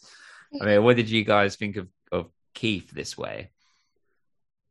Watching Craig Sheffer play nasty is actually like from the perspective of not liking or not enjoying watching Chad Michael Murray play nasty. I actually did quite like seeing Keith and Craig Sheffer play like the little bit of a bad boy, and it's almost like it's in there, it's within him because it's in his genes, but he suppresses it, he hides it. He's just not a total dick, but it was quite good to see him play that. The thing I struggle with is, although he had this control over Dan, that Dan kind of accepted, but Dan wasn't very different for me. So he's the only character that didn't really like change either way. A little bit, but not a lot. But everyone else was kind of, with the exception of the girls. Like when I say people have changed, it's obviously the main kind of family of the show, the Scotts / Lees and Rose. They've all gone into like opposite land, whereas everyone else has kind of remained the same. And it just felt like Craig Sheffer took it on really well, and totally could have been Dan. I think it totally could have been Dan if it was recasted. And Magdalena, he's sleeping with Karen. How did you feel about that? I mean, I wanted to say just in general, actually, like I enjoyed Craig Sheffer's portrayal of like the bad boy Keith, but I didn't like. I personally think, in my opinion, I feel like even when if the situation was that obviously that Dan married Karen, and I think he would be actually the person that wouldn't change. I don't like he's because we've seen him talk about how like obviously like Dan kind of stole his idea when it comes to the car dealership, and he got there first because of Deb's family money. But like I feel like even if he was successful the way he is in this scenario, he wouldn't be the Dan kind of character. I feel he would still remain like a humble person, just nice person. So I feel like that was the only character where I was like, I don't see it happening that way. If the roles were sort of reversed, I feel like he would remain the way he was. So to me, like, yeah, him being like rude to Dan and then sleeping with Karen, I don't know, like, it was enjoyable to like fun to watch. It was interesting to see him like that, but I don't think that would be the case. I think maybe it's because obviously this is Nathan's dream and he doesn't know Keith as much as Lucas in like the real timeline. So his dream version, maybe he doesn't know him as well. So he gets the opposite version of him. But I think like if you know Keith, like to me he would have stayed the same. I think even if he was more successful. And speaking of more success, Karen has a string, a line, a chain, of cafes. What did we think about? Even dozen will do. An even dozen will do. So, what did we think of that change, Magdalena? What did you think? I think that was quite interesting. I think, and that was quite realistic in my opinion as well, in the sense that obviously, like in real timeline, she's quite like. She's a good businesswoman. She works hard, and I think obviously because she has the support of a husband, she's not a single mom. She has more opportunity to go out there and expand her business. So yeah, again, not big fan of the whole like Karen and Keith sleeping together behind Dan's back. Even though obviously not the biggest fan of Dan either, but I think it's still two wrongs don't make a right. But yeah, with the cafes, go Karen. And Dom, what do you think? The Karen situation is that, like again, Moira Kelly, I think, played bitchiness quite well, and it's an interesting reflection of how Deb was originally perceived, maybe because you know the whole point is that they're playing the opposites, aren't they? So did Nathan originally perceive Deb as being this bit of a bitch that just cared about work and cheating? Because that's kind of that storyline, isn't it? Like Nathan finds out that Deb has cheated before through Dan, and it's kind of, we know that she's also slept with we know that Deb has slept with Keith, so he's kind of mixing those two worlds, and it's kind of okay, this is how I see my mum. It would be interesting if that's what was going on with Lucas's mum, and that's the changeover for me. Projecting. Yes, absolutely, and I think she does it really well, and it kind of shows that, you know, I think Nathan has kind of quite a low opinion of Deb at the moment, and as they're going through things and battling through things, you know, even now they're coming back together, they kind of hopefully. She's going to fight her addiction and so on. And Nathan will find out about it, but be supportive because she's now started to become, you know, supportive of him. But the traveling and being away a lot and finding out that she's not always been faithful to Dan is just the view Nathan has of his mum. And he's projected that into being Karen's character for this episode. And then Deb in the episode has turned into what he wants, which is actually what Karen is. Nice. Yeah. Well put. It's really confusing. You guys are doing a good job. Well, what about Dan? the man. So you're saying he's not changed as much, which I get. That is true. He's kind of got a lot of his same. He hasn't changed like economically. Like he still has the big house, and he's just sort of changed in that now he's more downtrodden and he's not like the brash kind of guy. I mean, economically, I think that's a good way of putting it. But I think it's Karen's money in this. It's because he's just the assistant coach kind of thing, and he is just kind of living off his wife's money, which fine, okay, if that's what suits both of them, then that's how it's got to be. But his character in terms of sensibility isn't any different. Nathan is different, Lucas is different, Karen and Deb have both switched, essentially, and Keith is very different, but Dan is the same.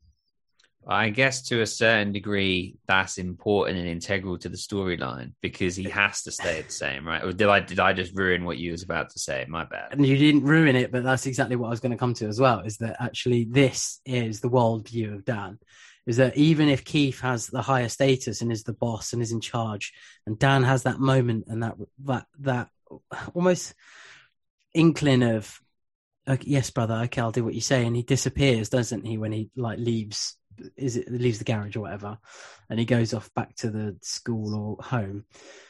You then still you kind of get this impression that Dan's going to be the nice one. He's going to then take on the Keith role, and he's going to be a lot calmer and give out better advice and just kind of try and be a better dad towards Lucas, who is playing his close son at the time. But actually, in retrospect, it's all the same. Dan is going to be a bastard no matter what, and that is Nathan's view, conscious and subconscious. Actually, Magdalena, I would slightly disagree with you guys in the sense that, like, sorry, waiting room. I think like he's the same in a sense that he has the same like regrets of not becoming this big basketball star. We still see him like rewatching his high school glory days, and he still pushes his son, so this time Lucas, to be the basketball player that he didn't get to be, and he still pushes his dreams onto him. But I feel like there's slight differences are there in like the real Dan. He's very cocky.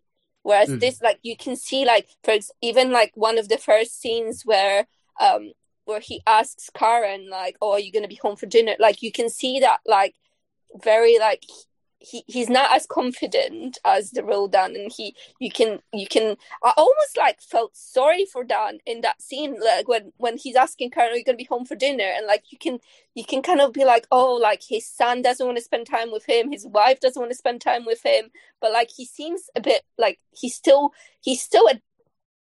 an ass, but he seems nicer than the real Dan still slightly. Like, there is that, like, I think that scene stood out for me where I was like, oh, I wanted to give him a hug. I was like, and I don't normally feel about like that about Dan. So I think there's still not big differences as there are with Nathan and Lucas, but there are slight differences there still with like that level of confidence and with like how, like I said, I think his character here is more driven by regret rather than like the man kind of attitude he has in real life.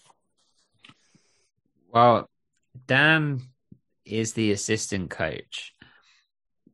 Dom, you got a slight spoiler when we spoke to Paul Johansson because he brought out the jacket, which and I've said many times, I thought was going to be the jacket that he puts on when he takes over from Whitey for that game in season 1. And it's just like the navy sort of shiny jacket. And it just says Ravens on the side.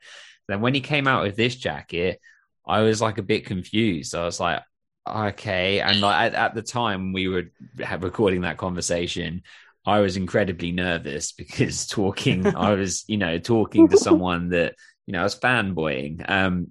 But afterwards, I mean, obviously this jacket is so much better than that one. But then I obviously realized, oh yeah, okay, it's from like the dream sequence episode, which to me is like, oh, that's like iconic because it's it's something, that may or may not ever happen, in the show later in real life or not.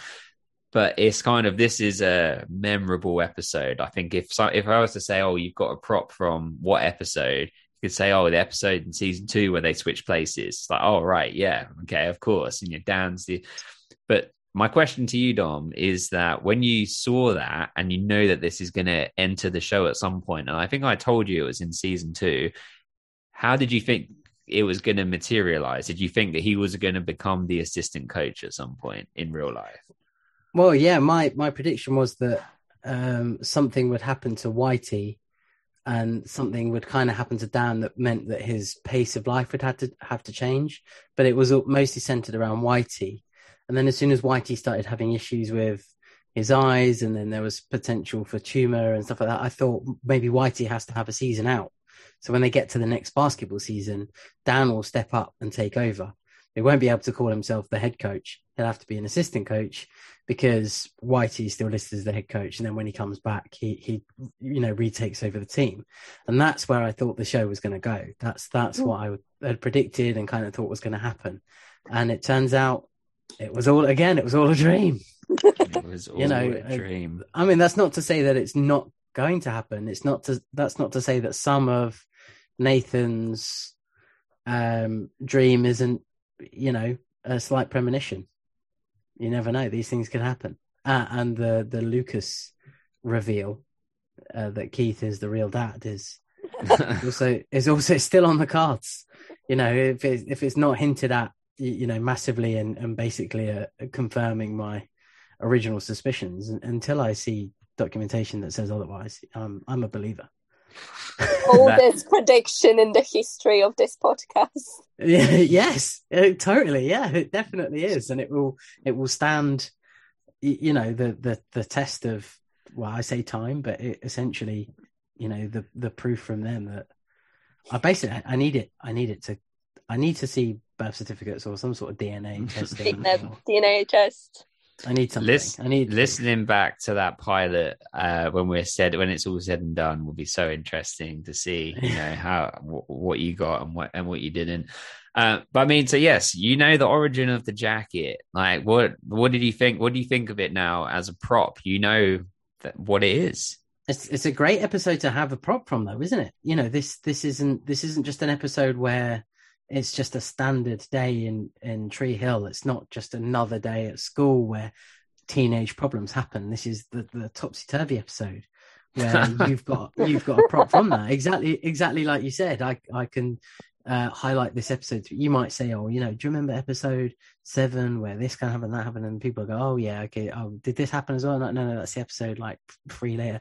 Makes no sense. You say topsy-turvy episode, people are like, yes, I'm on that. I know that one. I remember that one. Yeah, I don't think it really stands out and it's very memorable. It's I will be bringing the jacket to Wilmington, of course, even if it's like whatever degrees. If it's in the height of summer, I don't care. I'll sweat through it. I'll be bringing Whitey. I'm gonna say people can try it on and stuff, but you know what I'm like with that stuff, Dom. I don't know. They can't try it on. They can't try it on, can they? There's chicken spitters out there, and we're not having that. We're not having that near this jacket. Chicken spitters, no chance. I could just imagine like we're like in the convention or something, and someone's like chewing and food's coming out, and you just like diving like in front of the food to save the jacket. If it was Chad, Chad Michael Murray's facing away from you. You've got the jacket on. You're nervous as hell. You're shaking. You need to pee, and you're really excited. Your palms are basically, you can see the drips on the floor from how sweaty your palms are. Yeah. You go over. You do the double tap on his shoulder.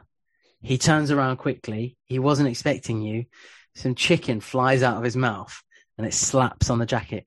It doesn't just land, it slaps. There's an audible of it hitting the jacket. What you doing? What you saying to Chad Michael Murray right there, right now? Is he getting punched in the throat? I think I'd say, excuse me, Chad.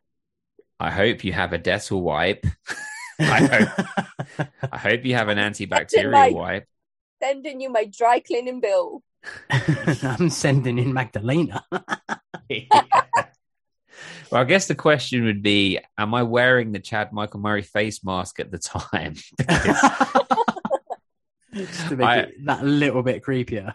If he's there, or regardless of who is there, somebody, they do the photo opportunities, right? I'm going to wear that jacket and put a Chad Michael Murray face mask on and get a picture with one of the cast, because I think that's hilarious. Just thinking, though, that would be very awkward if it was Sophia Bush. Or maybe aim for James Lafferty. Yeah. He's not slept with him. As far as I'm aware, anyway. Wait to season 5. He did sleep with Sophia, so that might be a bit awkward. That's an awkward one, definitely. Yeah. Well, talking of Sophia Bush, let's segue in. Brooke doesn't really get... Was that a bad segue? Well, Brooke doesn't actually have that much to do in this episode. She kind of pines for Nathan a little bit from a distance. Am I missing anything? That's pretty much it, isn't it? Pretty much it, but I think obviously we have to keep in mind that in original pilot she wasn't even there at all, so at least we get a bit of an interaction, because obviously she didn't come in until the second episode. So Nathan's fantasy, the head cheerleader, he's got it in his head that I suppose at some point he was jealous of Lucas for having that relationship with Brooke, and feels like maybe he should have had that relationship. I really I thought it was quite funny at the end when he wakes up and he kind of says to both of them, he says something fairly appropriate. Yeah. And it's like, yeah, sure, whatever, like in your dreams or something like that. And that was like a good little moment. I also think it's probably true. It's true that Brooke wants Nathan, or yes, both. both.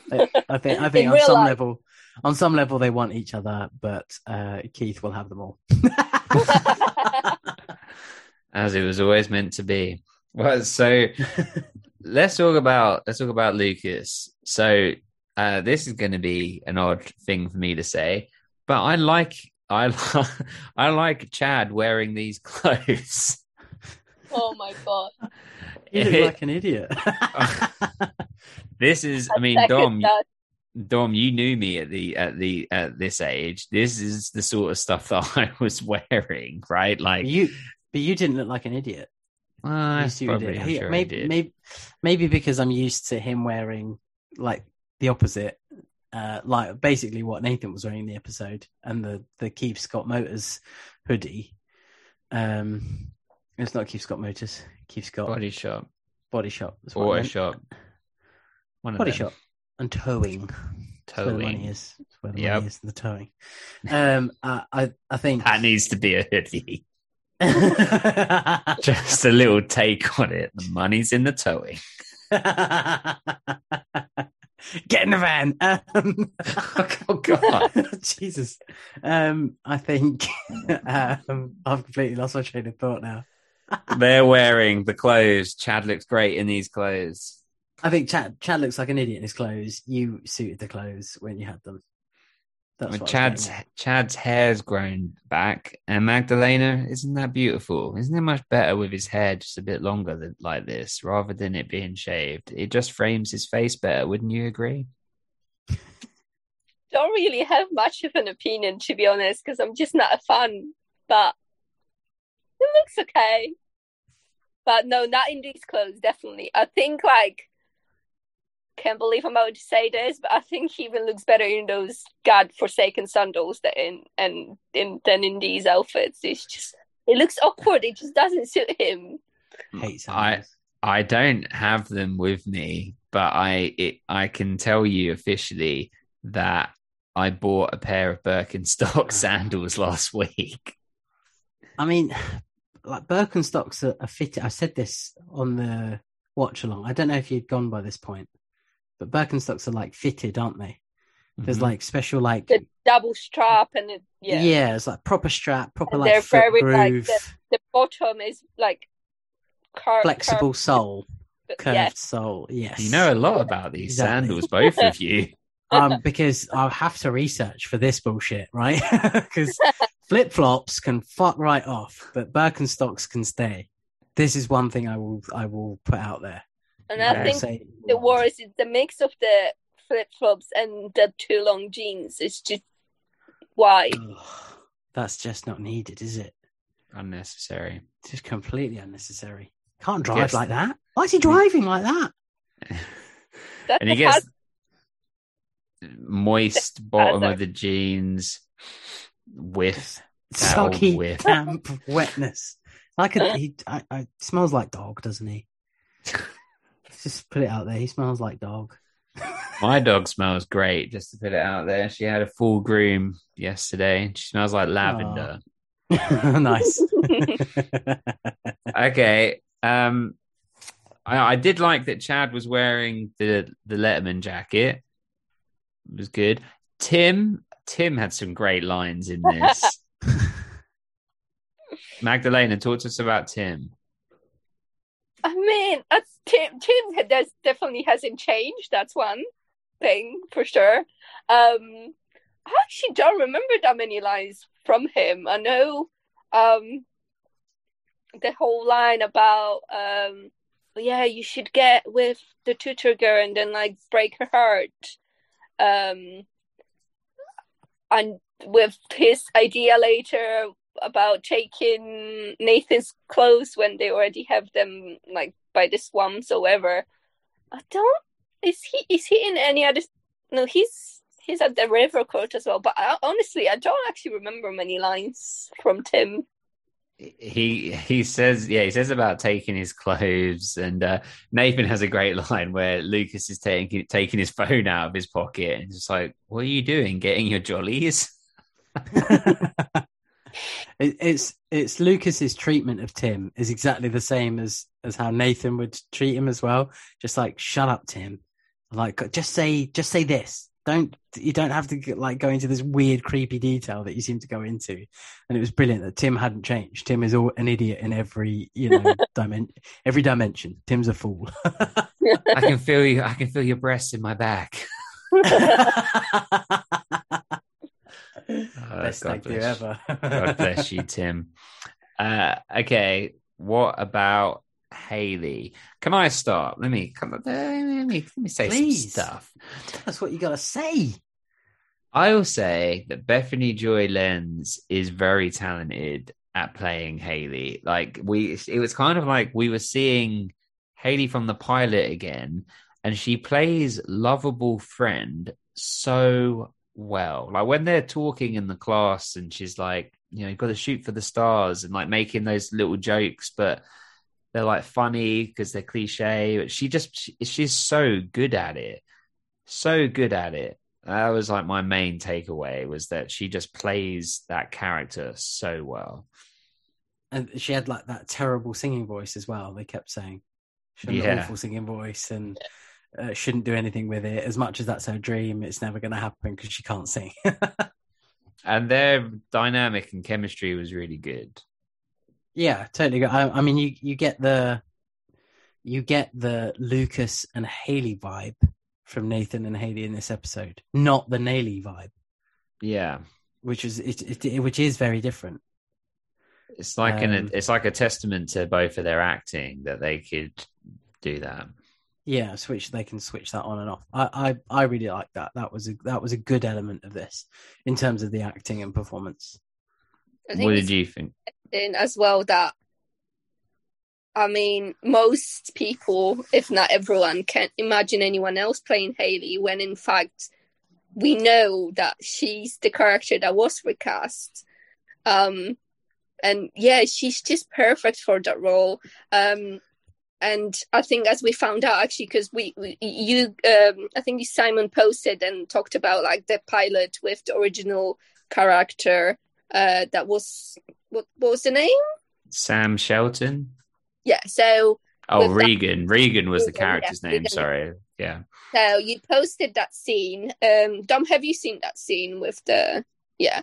So see, we've seen that, and we were wondering like, oh, why was she recast? Was she recast because she wasn't good in the role? And like the girls briefly actually talked about it, that it looks kind of that the reason why she was recast was because the writers were wanted to get Nathan and Haley together as a couple, and obviously when it comes to the cast, like most of the guys are in their early 20s, whereas James Lafferty was only 17 when they shot the first season, and the actress playing Regan was slightly older than them. So there's already contrast between all the other characters being like 3-4 years older than James, and then them wanting to make Haley and Nathan a couple, and that actress being even older, that the contrast was too big and just the chemistry wasn't there and it didn't work. So it's this is why I like that podcast, for those little details, because we've asked that question, or why was she recast? But so it's interesting to know now the reason why. But yeah, I think it's just like the casting, she's just perfect Haley. I don't think anyone could play Haley as well as Beth and Joy. Well, what I think would be quite nice to see is it will probably happen at the end of season 3 now. So someone else will have a car accident, will end up in some form of coma. But it'd be good to see the girls in the opposite roles. Like if they all switched, that's now interesting to me. So as much as I'm not a fan of these episodes, now I've seen one, I kind of think, oh, what would this lot be like if they were all completely different? If in that triangle, so if Haley took on the persona of Brooke, and Peyton took on the persona of Haley, and Brooke took on the persona of Peyton, and that kind of triangle, and it all kind of shifted round, and it's how they would play each other's character, basically. That'd be quite interesting to see. Maybe that'll happen. He hates these episodes, but he's coming around to the idea. I just want to see how they do it. I just want to see how they perform it. That's all. Well, let's talk about Peyton. Magdalena, what did you think of Peyton in this? I mean, she kind of was the same. In fact, she was almost exactly the same. She hasn't changed much. What I found interesting, this is not as much about like her character, but like the scene where Lucas comes to see Peyton before the game in her bedroom. Obviously, in this alternate universe where so far we only know that Lucas has dated Peyton, but actually the drawing from season 1 of Brooke, Lucas and Peyton shooting at the flaming heart with the number 3 on it is on her door and is visible in that scene. So I thought it was quite interesting that it was featured in that scene. But yeah, I think like as a character, she hasn't changed much. It is pretty much what's happened in the pilot with her. Obviously, like like her boyfriend's there being a dick, and he wants to hang out with his mates all the time instead of with her, and he's always plotting something, and being kind of rude to her. He used the same line that Nathan used with the whole like let me know when you're not PMSing kind of thing. So yeah, there's not much change with her character. I think the main change, but it's not really her character, but just the storyline. Obviously, she's not part of the whole reason, that even in a jokey way, that she's not part of the whole, oh, if he wins, he gets you kind of thing. So that's, but yeah, I don't think there's much of a in her character per se. And Dom, your main man, Whitey, what did you think of him? I can't really. I'm trying to remember kind of what happened with Whitey in this episode. I think first time we see him is when Dan, like after Lucas says like, "Well, Whitey must have signed off on Nathan's applying for high flyers." So then Dan goes to see Whitey and like asks him why he even signed off on it. So we see him in his office. I think Whitey could just continues to be the genuine legend that he is. You know, he's not gonna let anybody miss out on an opportunity, particularly someone who's got the skills of Nathan Lee. Yes. So I love Nathan Scott, but I think I like that they went with Nathan Lee. I like the sound of that in this. He also gets to say his line again that he'd said like in maybe the pilot or in one of the first few episodes, where it's like, "Don't let the door hit you on the way out." You know, it's like I was really hoping he'd say there's an opening in my lineup, but he didn't. I mean, he actually has one of my favorites, possibly my favorite quote from this episode. So favorite line, but we'll get to that. Excellent. We sure will.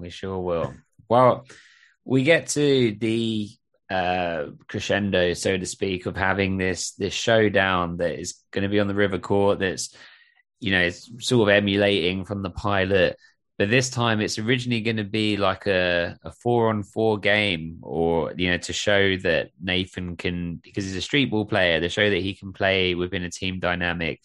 And it ends up being just, you know, 1-on-1. That's the way it's always been. Dan's there in the jacket. and Tim gets hit by skills, and, you know, it all sort of goes down. And then we have the game, and it's great. And like you said, Magdalena, we can see visibly a lot of Chad Michael Murray's stunt double, but, you know, we forgive that. And I liked how it ended with the same move that Lucas did, but in the pilot, but instead of it, he sort of does like the shimmy and the fadeaway shot, but Nathan does sort of the shimmy and then dunks it.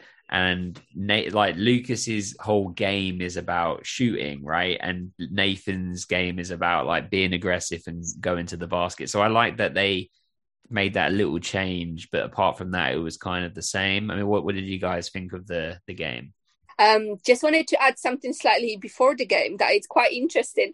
I don't know if I'm being silly or what, but basically that scene where Dan comes over to Nathan and offers him money to withdraw from High Flyers, and I was like, he's offering him 500, which to me, like for, I think obviously so it's just him and Deb, a single mom, so that's probably like a decent amount of money, but I feel like the opportunity to go to High Flyers would be worth more. So I feel like it wasn't like a offer where he, like, even if he, like, it wasn't an offer, it was like, oh, I need to think about it a little bit. It was like, even if he was willing to give it away for money, I don't think that was like, the amount was a bit of a silly one. I don't know if it's if that makes sense, but I was just like 500, but like him going to High Flyers could lead to him playing basketball in college. So I think like it wasn't the right, like, it wasn't on the right level. I think it was an easy choice for him, even regardless of the situation. It was just like, whoa, like, me going to that camp can change my life, whereas you're giving me, well, how he said, has your wife given in your allowance for this week? Because, yeah, I think it was just a bit of a funny scene where it was like quite a desperate move on Dan's part, and it wasn't even a good offer.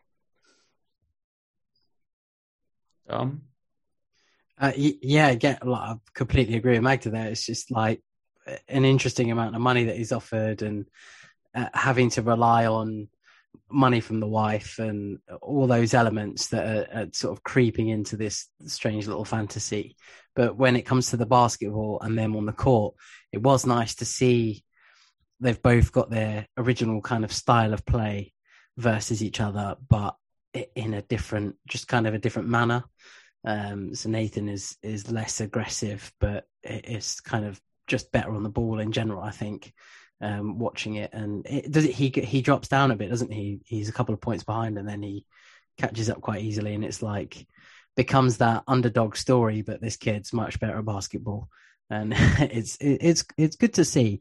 I think it's an interesting concept, but for me, it still doesn't quite fit in the flow of One Tree Hill in this season. That's all. Do you think we don't know what you're doing, Dom? We know that He's panicking about the rating. it's gearing towards Judgment Land, and you're starting to pepper into foreshadow. But we have. You been wondering yourself watching the show, what if? And you get your what if. That's right. A good point. That's a very good point. We'll see. But I didn't care until this episode. So. Can we talk about Mouth for a second, right? So Mouth is commentating, and he has one of my favorite lines where it's just like talking about the score, and I think he says something like, I wrote it down word by word, and then you carry on. So he said, one second. So rank my last two girlfriends and you'll have your score, folks. It's 10, 9, Nate and Lee. That's so good. So good. His commentating has been the best from the pilot. He's like, what did he say in the first episode? He said something like children will be named after that block or something like that. Women will weep for that block or something like that. So good. But he comes off more confident than in the dream reality, than in the dream sequence than in reality. Because I think like real Mouth in the pilot episode would not have said that comment about the score. I don't think. Right. Yeah. True.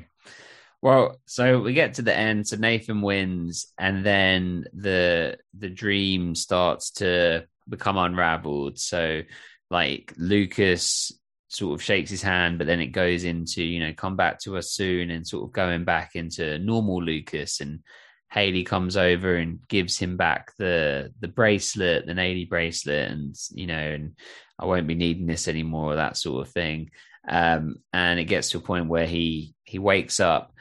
And Lucas is there, and they have, they'd have a moment, and then Deb comes in, and this is where Deb's saying that she's going to go to get better. She didn't say that she's going into rehab, but we know that that's what she's talking about. While you're healing, I'm going to be healing.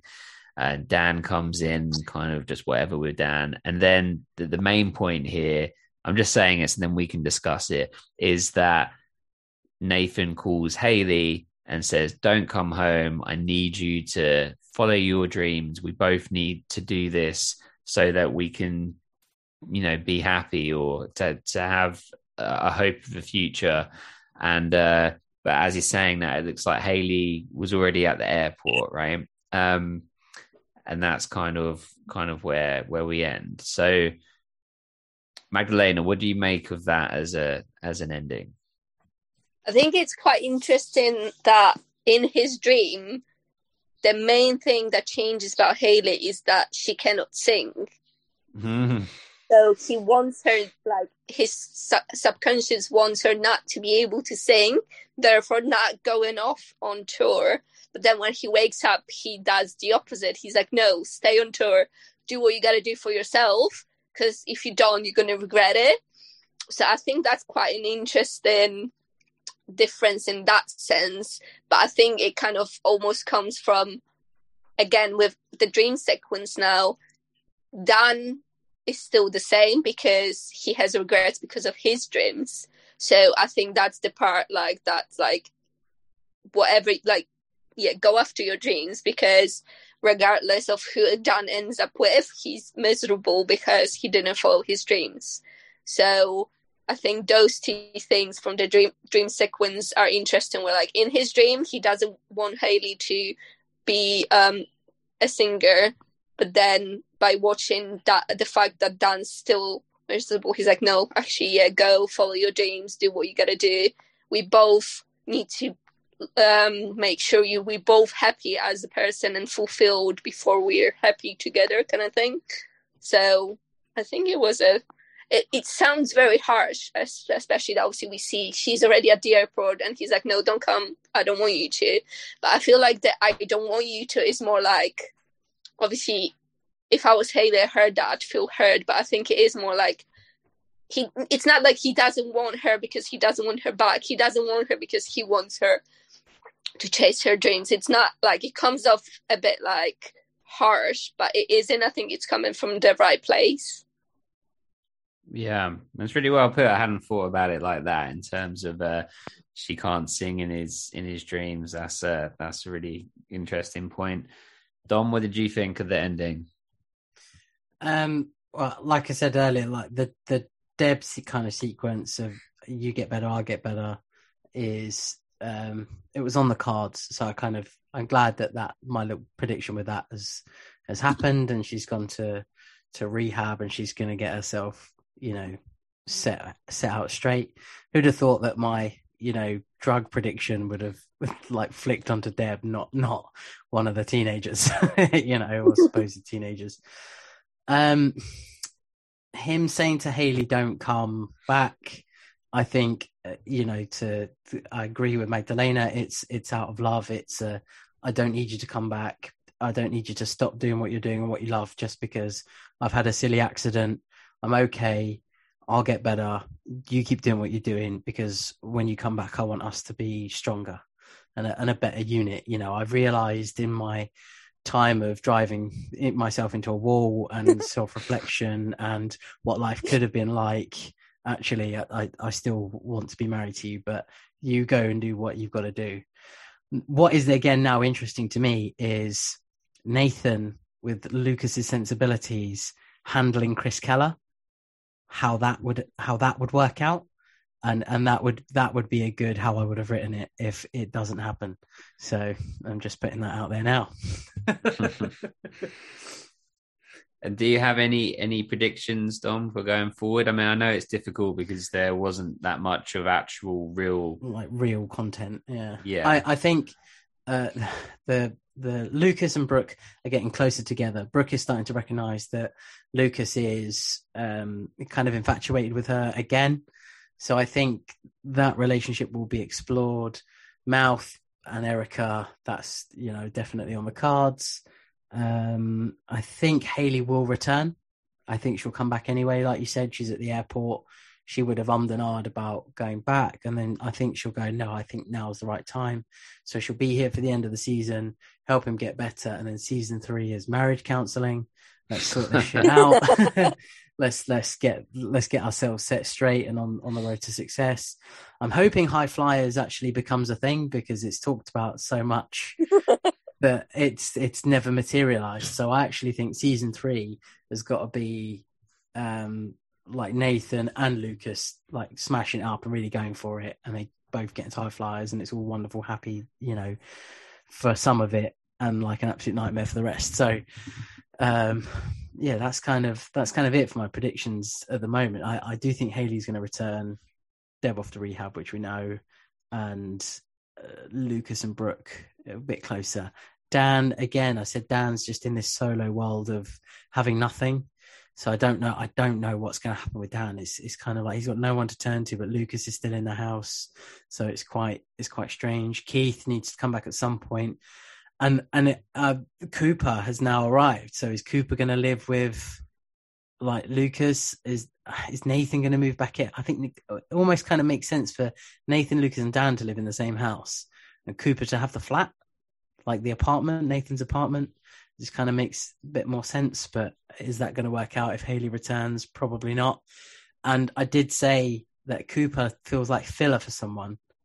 Like if Deb goes into rehab, he kind of fills that void, or like if Keith doesn't come back for a little bit, he fills that void. So I think that's going to continue as well.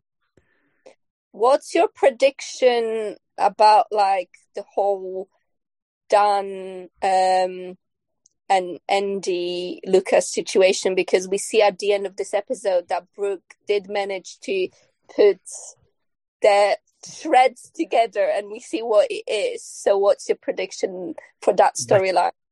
The karma prediction. I think that's a well remembered, really, really good point, because I completely forgot that was right at the end of the episode as well. Like Brooke literally piecing these bits together, a scheming little face. The patience. God. Oh, absolutely. Yeah. The time and effort she's putting into it as well.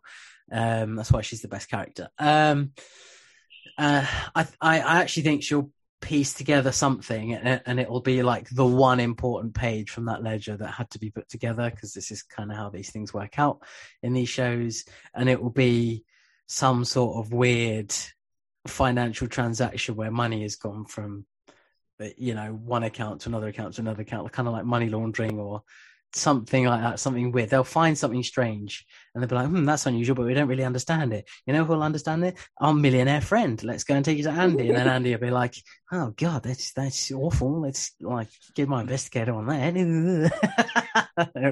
So very random now that we're speaking of Andy. I was just doing like my grocery shopping today, and this lady was on the street like with flyers, and she came up to a gentleman, and she was like, "Oh, do you believe in anything?" And all I could hear was Andy saying, "Do you believe in karma?" She said, "I believe in karma." How'd you karma, Dan? Excellent. But I mean, Karen is missing Keith, so I don't know whether that's going to draw a little bit of tension as well.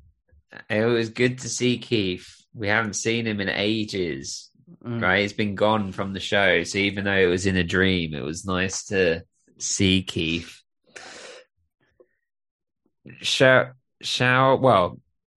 Magdalena, Dom, do you have anything else to say on this episode before we go into Judgment Land? Nope. Magdalena? I think that's it. Then, if you enjoyed this episode of the podcast, help us out. Rate, review, subscribe. Let someone know, even if they love One Tree Hill, and especially if they hate it, let them know, because they'll listen to this and then they will start to enjoy it. Maybe. We hope so. We'd like the opportunity to try and turn them. Let us have that chance. Ravenshoops.net, Instagram, links, all of that stuff. Appreciate all of the support. Judgment Land. Magdalena, who was your favorite performer of this episode? So I'm slightly uncertain now, because originally I was going to say James Lafferty, but after you pointed out Bethany as acting, I don't know. I think I'm still going to give it to James, but honorable shout out to Bethany Jolens. Yep, nice. Dom? I've got two in mind, but it's not two that you would expect, I don't think. So for me, it's either Moira Kelly or Craig Sheffer, because I think Chad I didn't like as the bad boy, and James I think has already become the good boy.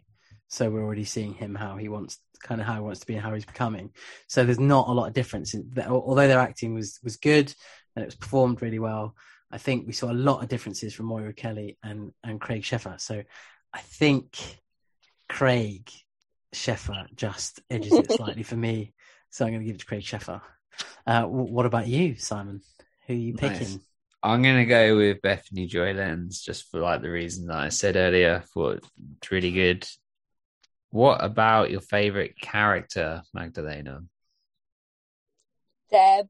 I loved Deb, and to be honest, I loved her both in the dream sequence and then in real life. I liked, obviously, like in the dream sequence, we have her. See, you guys talked to Barbara Allen Wood, and I feel like this is more like how she's in real life. So I guess there's not that much acting, but like I just loved seeing Deb, this caring mom. Obviously, Nathan has a close relationship with his parent for once in his life.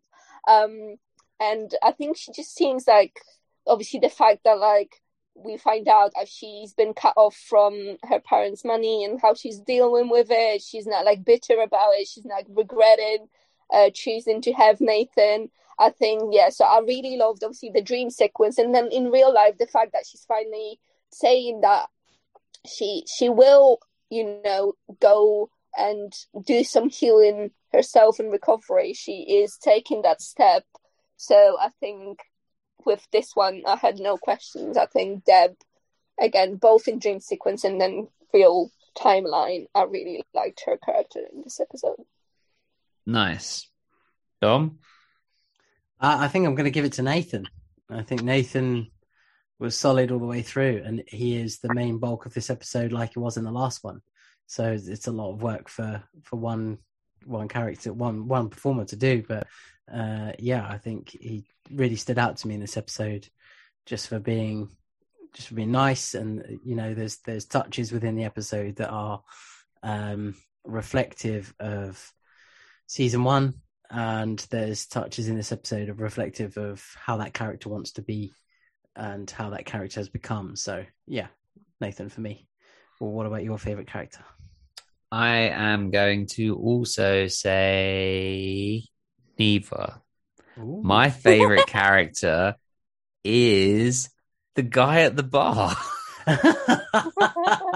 Which one? The guy that... I think earlier when you spoke, the guy that asks Deb to get her a drink and the guy that puts £20 on the rave record, those are two different guys. The guy that puts the £20 is a black guy, and the guy that is excited about the girls dancing on the bar and trying to get Deb a drink, that's a different guy. So we need clarification. Yeah, fair. My apologies. The first guy, the guy that's excited about the topless bar, because I looked at that guy and I was like, Dom, there you are in One Tree Hill. I would say him. If I had to, if you wouldn't allow me that, and I had to choose one of the main cast, then I would say Nathan. But he's a character with more than one line. It's allowed. Yeah. Excellent. Okay, Magdalena, what was your favorite song of the episode?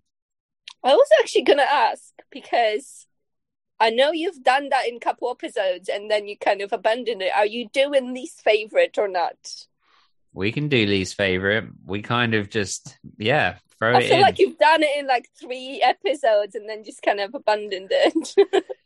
Well, Magdalena, you should know that we are very professional here. So. If there's one thing I will do is always call you out, guys, since the first episode. True. I know. Yeah, we love it. Well, let's do least favorite line. What was your least favorite line? A least favorite character. Yes, and line. Character. Yes, character. I already touched on it. Keith. I think, again, as in like performer, that was great, but as a character, I just don't believe Keith would be like that, and I didn't like Keith being an asshole. Yeah, how dare you swear on here? This is a clean show. Like, oh my god, this episode, they're like, I swear a lot, and you guys normally swear so much on your podcast, and this one's quite a clean one. What's happened? I swore loads at the beginning about Mike, so... Okay, Dom, who's your least favourite character? I think it's Dan in this episode. I was expecting more change, and he just ended up being the same, like a bit more of a melt version of himself. So, yeah, Dan. And yeah, that's what I'm going for. What about you? That's a difficult one, actually. There's no one actually springs to mind. So I'm going to say...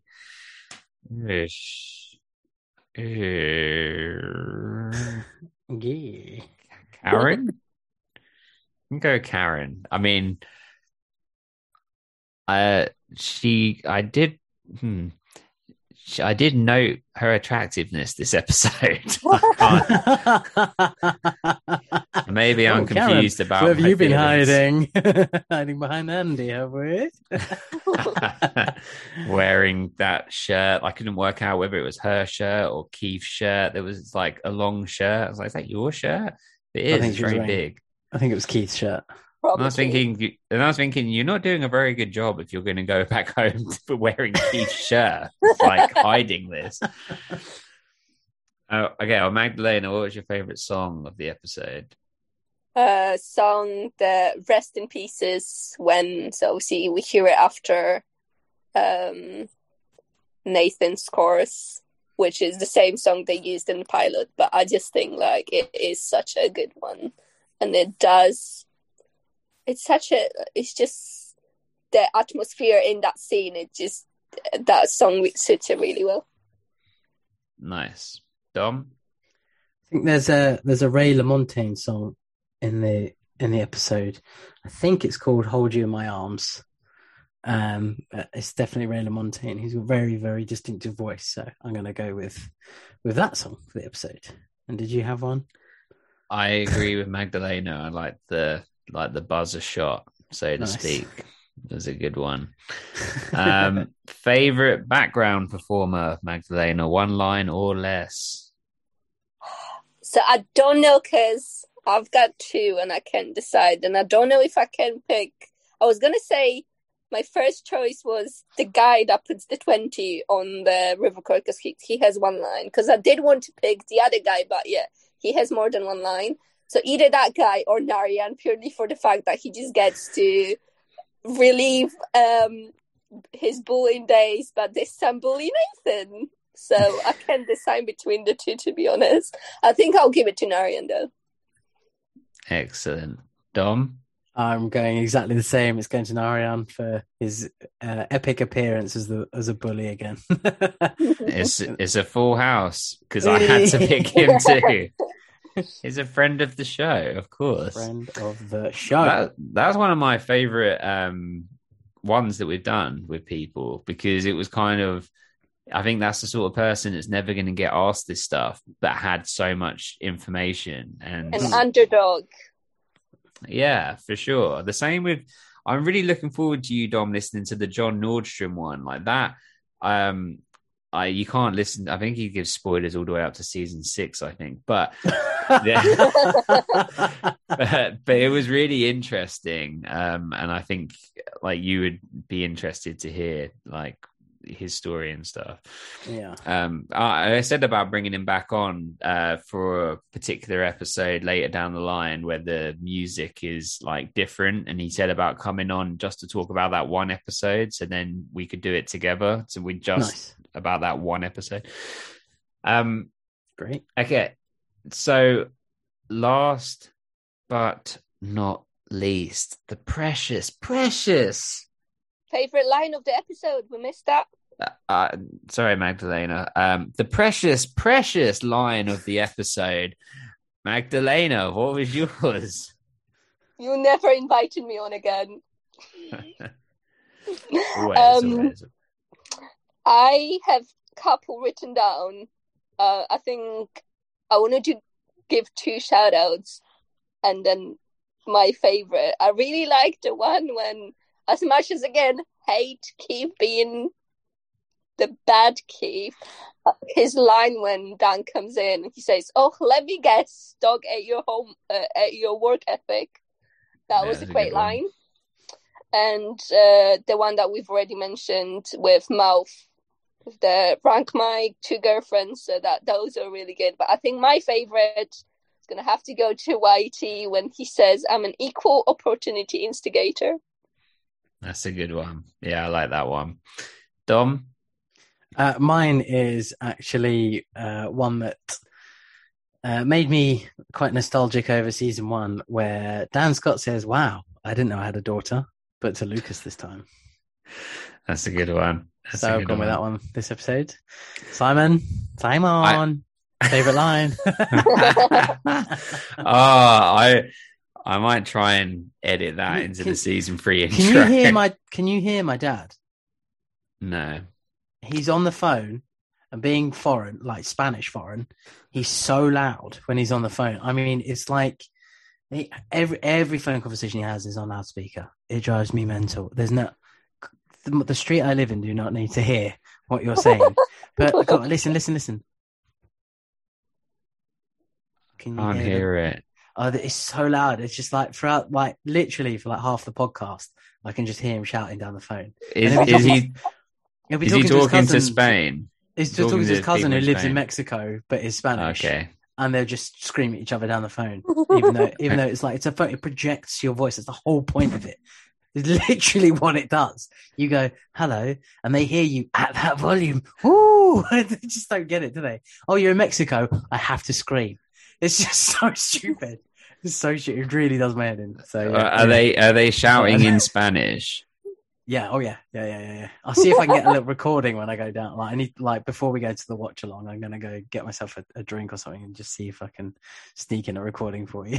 Excellent. Does your dad speak louder in Spanish than he does in English? Oh yes.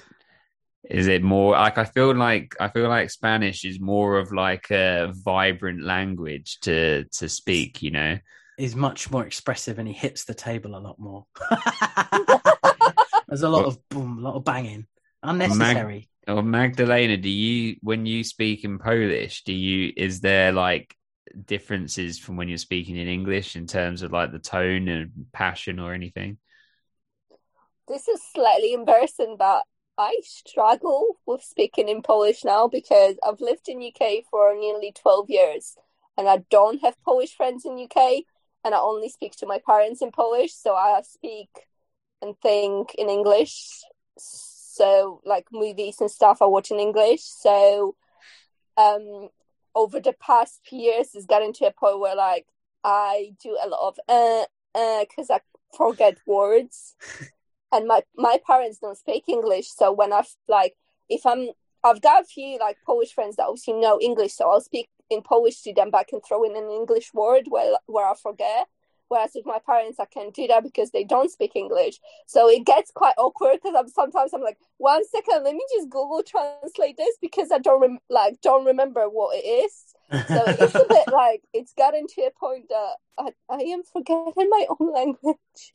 Nice. But I feel like so for me, it's quite like especially like first few minutes, it's quite like awkward. Like I automatically want to start speaking in English, so like the switch is difficult. Once I'm speaking in Polish, it's a bit easier, but again, like I forget words, and that makes it very like it just throws off the flow. So it definitely like and for example, like quite recently, I just needed help from IT. And there's this guy that my mom always uses, and you know how like they can connect and just do stuff on your laptop. And I needed to text him, and I was like stressed about coming off. I was like, am I coming off like to like I don't know. I didn't know how to write to someone that I'm not like familiar or friendly with in Polish. I was just like, oh my god, how do I put a sentence together? So it's a bit weird because I honestly like struggle more in Polish now than I do in English. So that's a bit of a my mom's like, you need to come back because what is happening?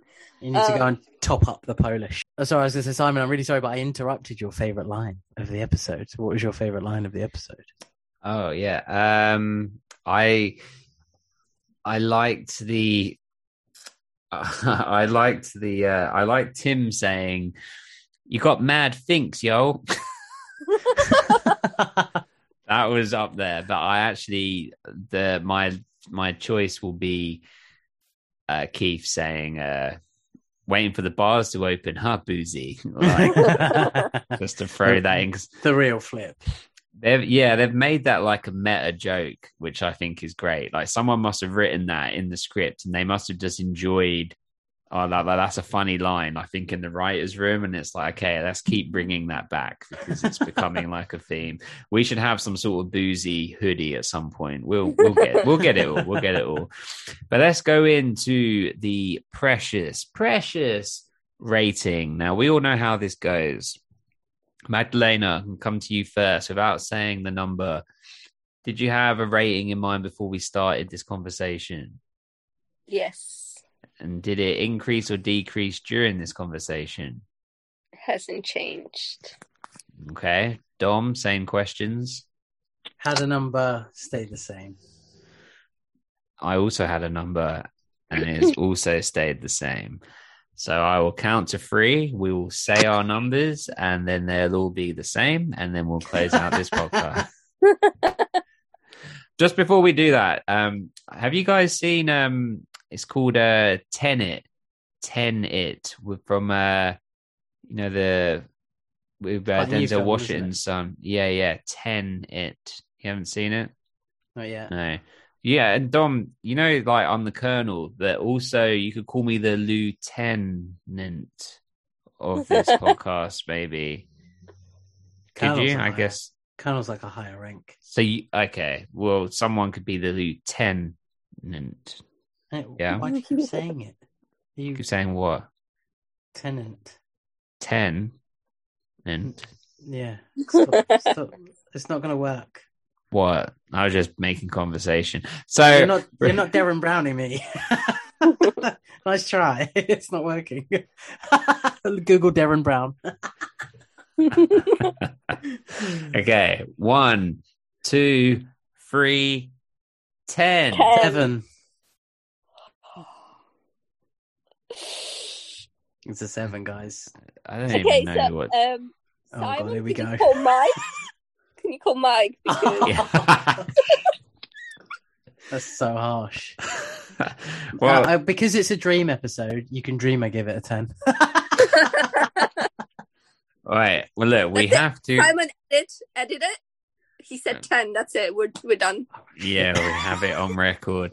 Well, can I just say just a few points? Firstly, I think this is a really fun episode. We get a lot of the characters back that we haven't seen much of. We get Keith back, which is great. There's comical moments. There's more serious moments. There's throwback points to the first season. Basketball is back. And I think it shows how powerful basketball is in this show and how we've missed it in season 2. So it's great to have that back. It's well shot. The wardrobe department put a massive effort in. There's Nike Deb's Den hoodies out there that if anybody has a lead on, please help me out. I could fit a large, sure, but I like it baggy, so an XL would be great. We've got the jacket, Dom. We've got the jacket. I'll let you wear it if I've known that you've showered first and afterwards, actually, for some reason. I don't want the jacket to remain on you. I don't want you to have my jacket particles. Jesus Christ. I want to comb your hair as well after you've showered. I think Are you watching me shower? For both of us. I'm in the shower, in the jacket. You're there too. Okay, yeah, fine. Okay, good. Getting that chicken off. Fuck you, Chad. So for that reason, it's a 10. Magdalena, what are your reasons for a 10? Before I say that, what your conversation about watching people in the shower reminded me that Where are we sorry, going? the big scene from Pilot when Peyton walks out the shower in front of Dan. It's quite funny that like they didn't put that scene in here, and it is a scene that the girls were talking about on Drama Queens. That was like, it's so inappropriate. Why would you like walk around in a towel in front of your boyfriend's dad? So it is quite interesting that, yeah, I mean, we get a shower scene with Brooke and Nathan, but we don't get the Peyton out the shower scene in this version of events. But yeah, for me, like I said before, I think it's such a special episode. It doesn't drive the storyline forward, but yeah, from like I said, I was one of those people that was like, what if they did?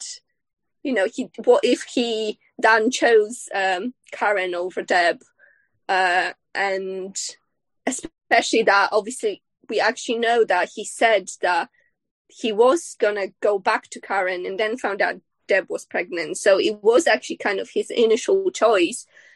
So we do wonder what if he went with that choice, right? So I think it's quite interesting to see it from that perspective. And again, I just love those episodes. They end up being like they're these memorable ones. So what are we going to do, Magdalena? We need to push him. We need to get him to the 10. How are we going to do that? He's not going to go to a 10. Would you go to a 9? I would go to a 9. I wouldn't go to an 8, but I would go down to a 9. Yeah, I'm even going to a 9 sickening, but I would do it. It is. I would struggle to go to an 8, but I think I'd be willing to go there. I'm not going to go any higher than an 8. I'm really sorry. This episode, you can't just let me do have my that. explanation. I can just do that. Okay. Because let me have my explanation. He got angry. I got scared.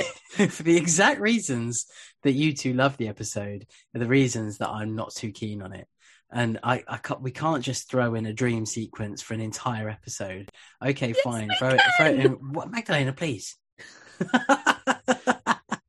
But we have to have you know, some degree of like linear storyline about this. You know, they could have done anything with an episode here. They could have gone off and discovered more about Cooper.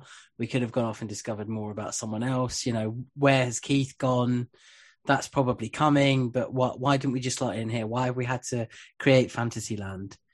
You know, it's a world that Nathan is never going to live because he's already lived the one that he's had. You know, fine, he can daydream or dream about wanting to experience other life, but do we really need to see it? Has this episode benefited us in any way? And I know you say it's nice to have a change and you like the what ifs, but I'm the other way around. I don't care about the what ifs. I just care about the whys and the nows. So let's just call this episode a 7. Job done, people. No, look, you can't do this. You say I can't do this. You do this to me every fucking week. First of all, there's 2 points I wanted to make. One, so you're not willing to go 2 points up, but you expect both of us to go 2 points down to an 8. Correct. Yes. Thank you. Thank you for clarifying that. So welcome to 7.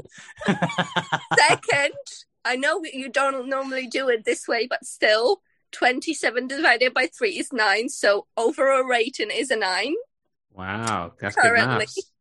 Thank you very much. Thank you. I was a bit of a nerd that did go to math camps when I was a child.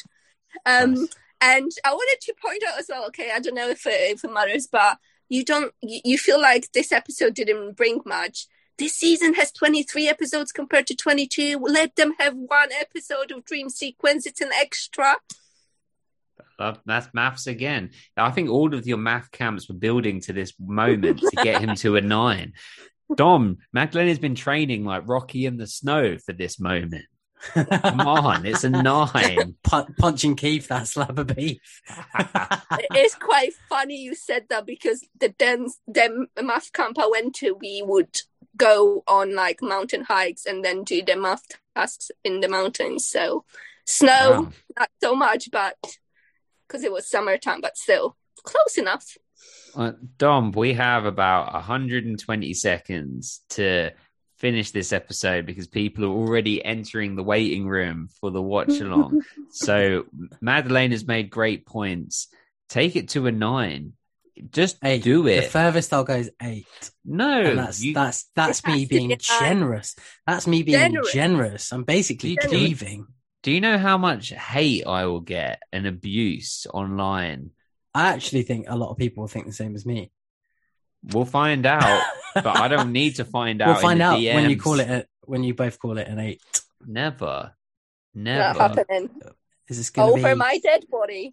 The first one. She actually meant your dead body. Well, yeah, that's the thing is that if anyone else had said over my dead body, I would have said we can sort that out with Magdalena, but you are Magdalena, so it's a bit harder. Marine. Yeah. I genuinely can't give this higher. But we can't. But what are we going to do then? Because we haven't come up object. a cropper like this, have we? Before, no. But not to there's this two. degree. There's 2 of us, man. But there's always going to be 2 of you. No, I'm always going to to be you and someone against me, like on the ratings. Yeah, but if we go, it could be you and me against someone or against. Well, it has been you and me against someone, hasn't it? And they've just gone, okay, yeah, I'll join you. You know, I'm happy to come up to whatever level you are. But whenever I'm the one that's going to pick the lower level, you're always going to have someone on your side. I can't just by rights. I can't go 7 to 9. I can't. Okay, bring your dad on. I want to have Trust me, nobody wants that, especially not me. Hello, I know you. You'd probably think you know Magdalena. Have you not missed Keith? It's a dream Keith, but still. I've missed Keith, but the real Keith. Dom, what can we do to get your dad on for an episode of the podcast? You would have to pay me a hell of a lot of money. I want money. How many patrons do we need to make this happen? This would have to pay off the cost of the flat I'm trying to buy.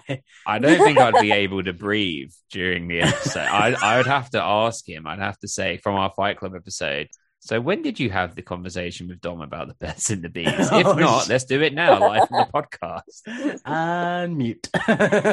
Right, look, for real, we've got to go. So what are we saying? We can't do we have to agree. This is the rules. I'm not going to move any. But we're not going to move either. So it's 2-1. Overruled then. Don't make me do it, Dom. I'll do it on the maths. Wait, you're going to have to do it under duress. Maths say no. Protesting. I'm never going to say the number as in I agree it is that. Okay. What about this? There's a poll function on Patreon. Okay, I've never used it before, but I think it's for this exact thing. I can put a poll up and say there's an 8 and there's a 9. And I'll say 7 and a 9. Can we make it 7 and a 9? 7 and a 10. 7 and a 10. 7 and a 10. Fine, 7 and a 10. And then I'll put my vote and Magdalena's vote counts as 2 there. Mm-hmm. And then you've got your vote is 1 on the 7. And then we'll just see what goes, yeah? Sure. And then on the next episode, I'll announce what the rating is. So okay, we really do have to wrap it up because we've got people in the waiting room. So just thank you, everyone, for listening. Magdalena, you have been amazing, fabulous. Can't wait to do this again. Fabulous is not a word I often use, but it just flew out of my mouth there. Felt right. In Polish, Dom, count us in. Ravens on 3. What's well, you have to tell me what it is first. What the actual word for ravens? Yeah, I want to say it in Polish. Should we? Oh God. Here we go again. I actually don't remember. Okay, don't worry. I would have to genuinely translate it because I don't remember. Do the accent, Dom. You got it. We'll do the accent. Ready? Yeah. Ravens on 3. 1, 2, 3. Wait, what? Ravens. Ravens. That's what I need to work on.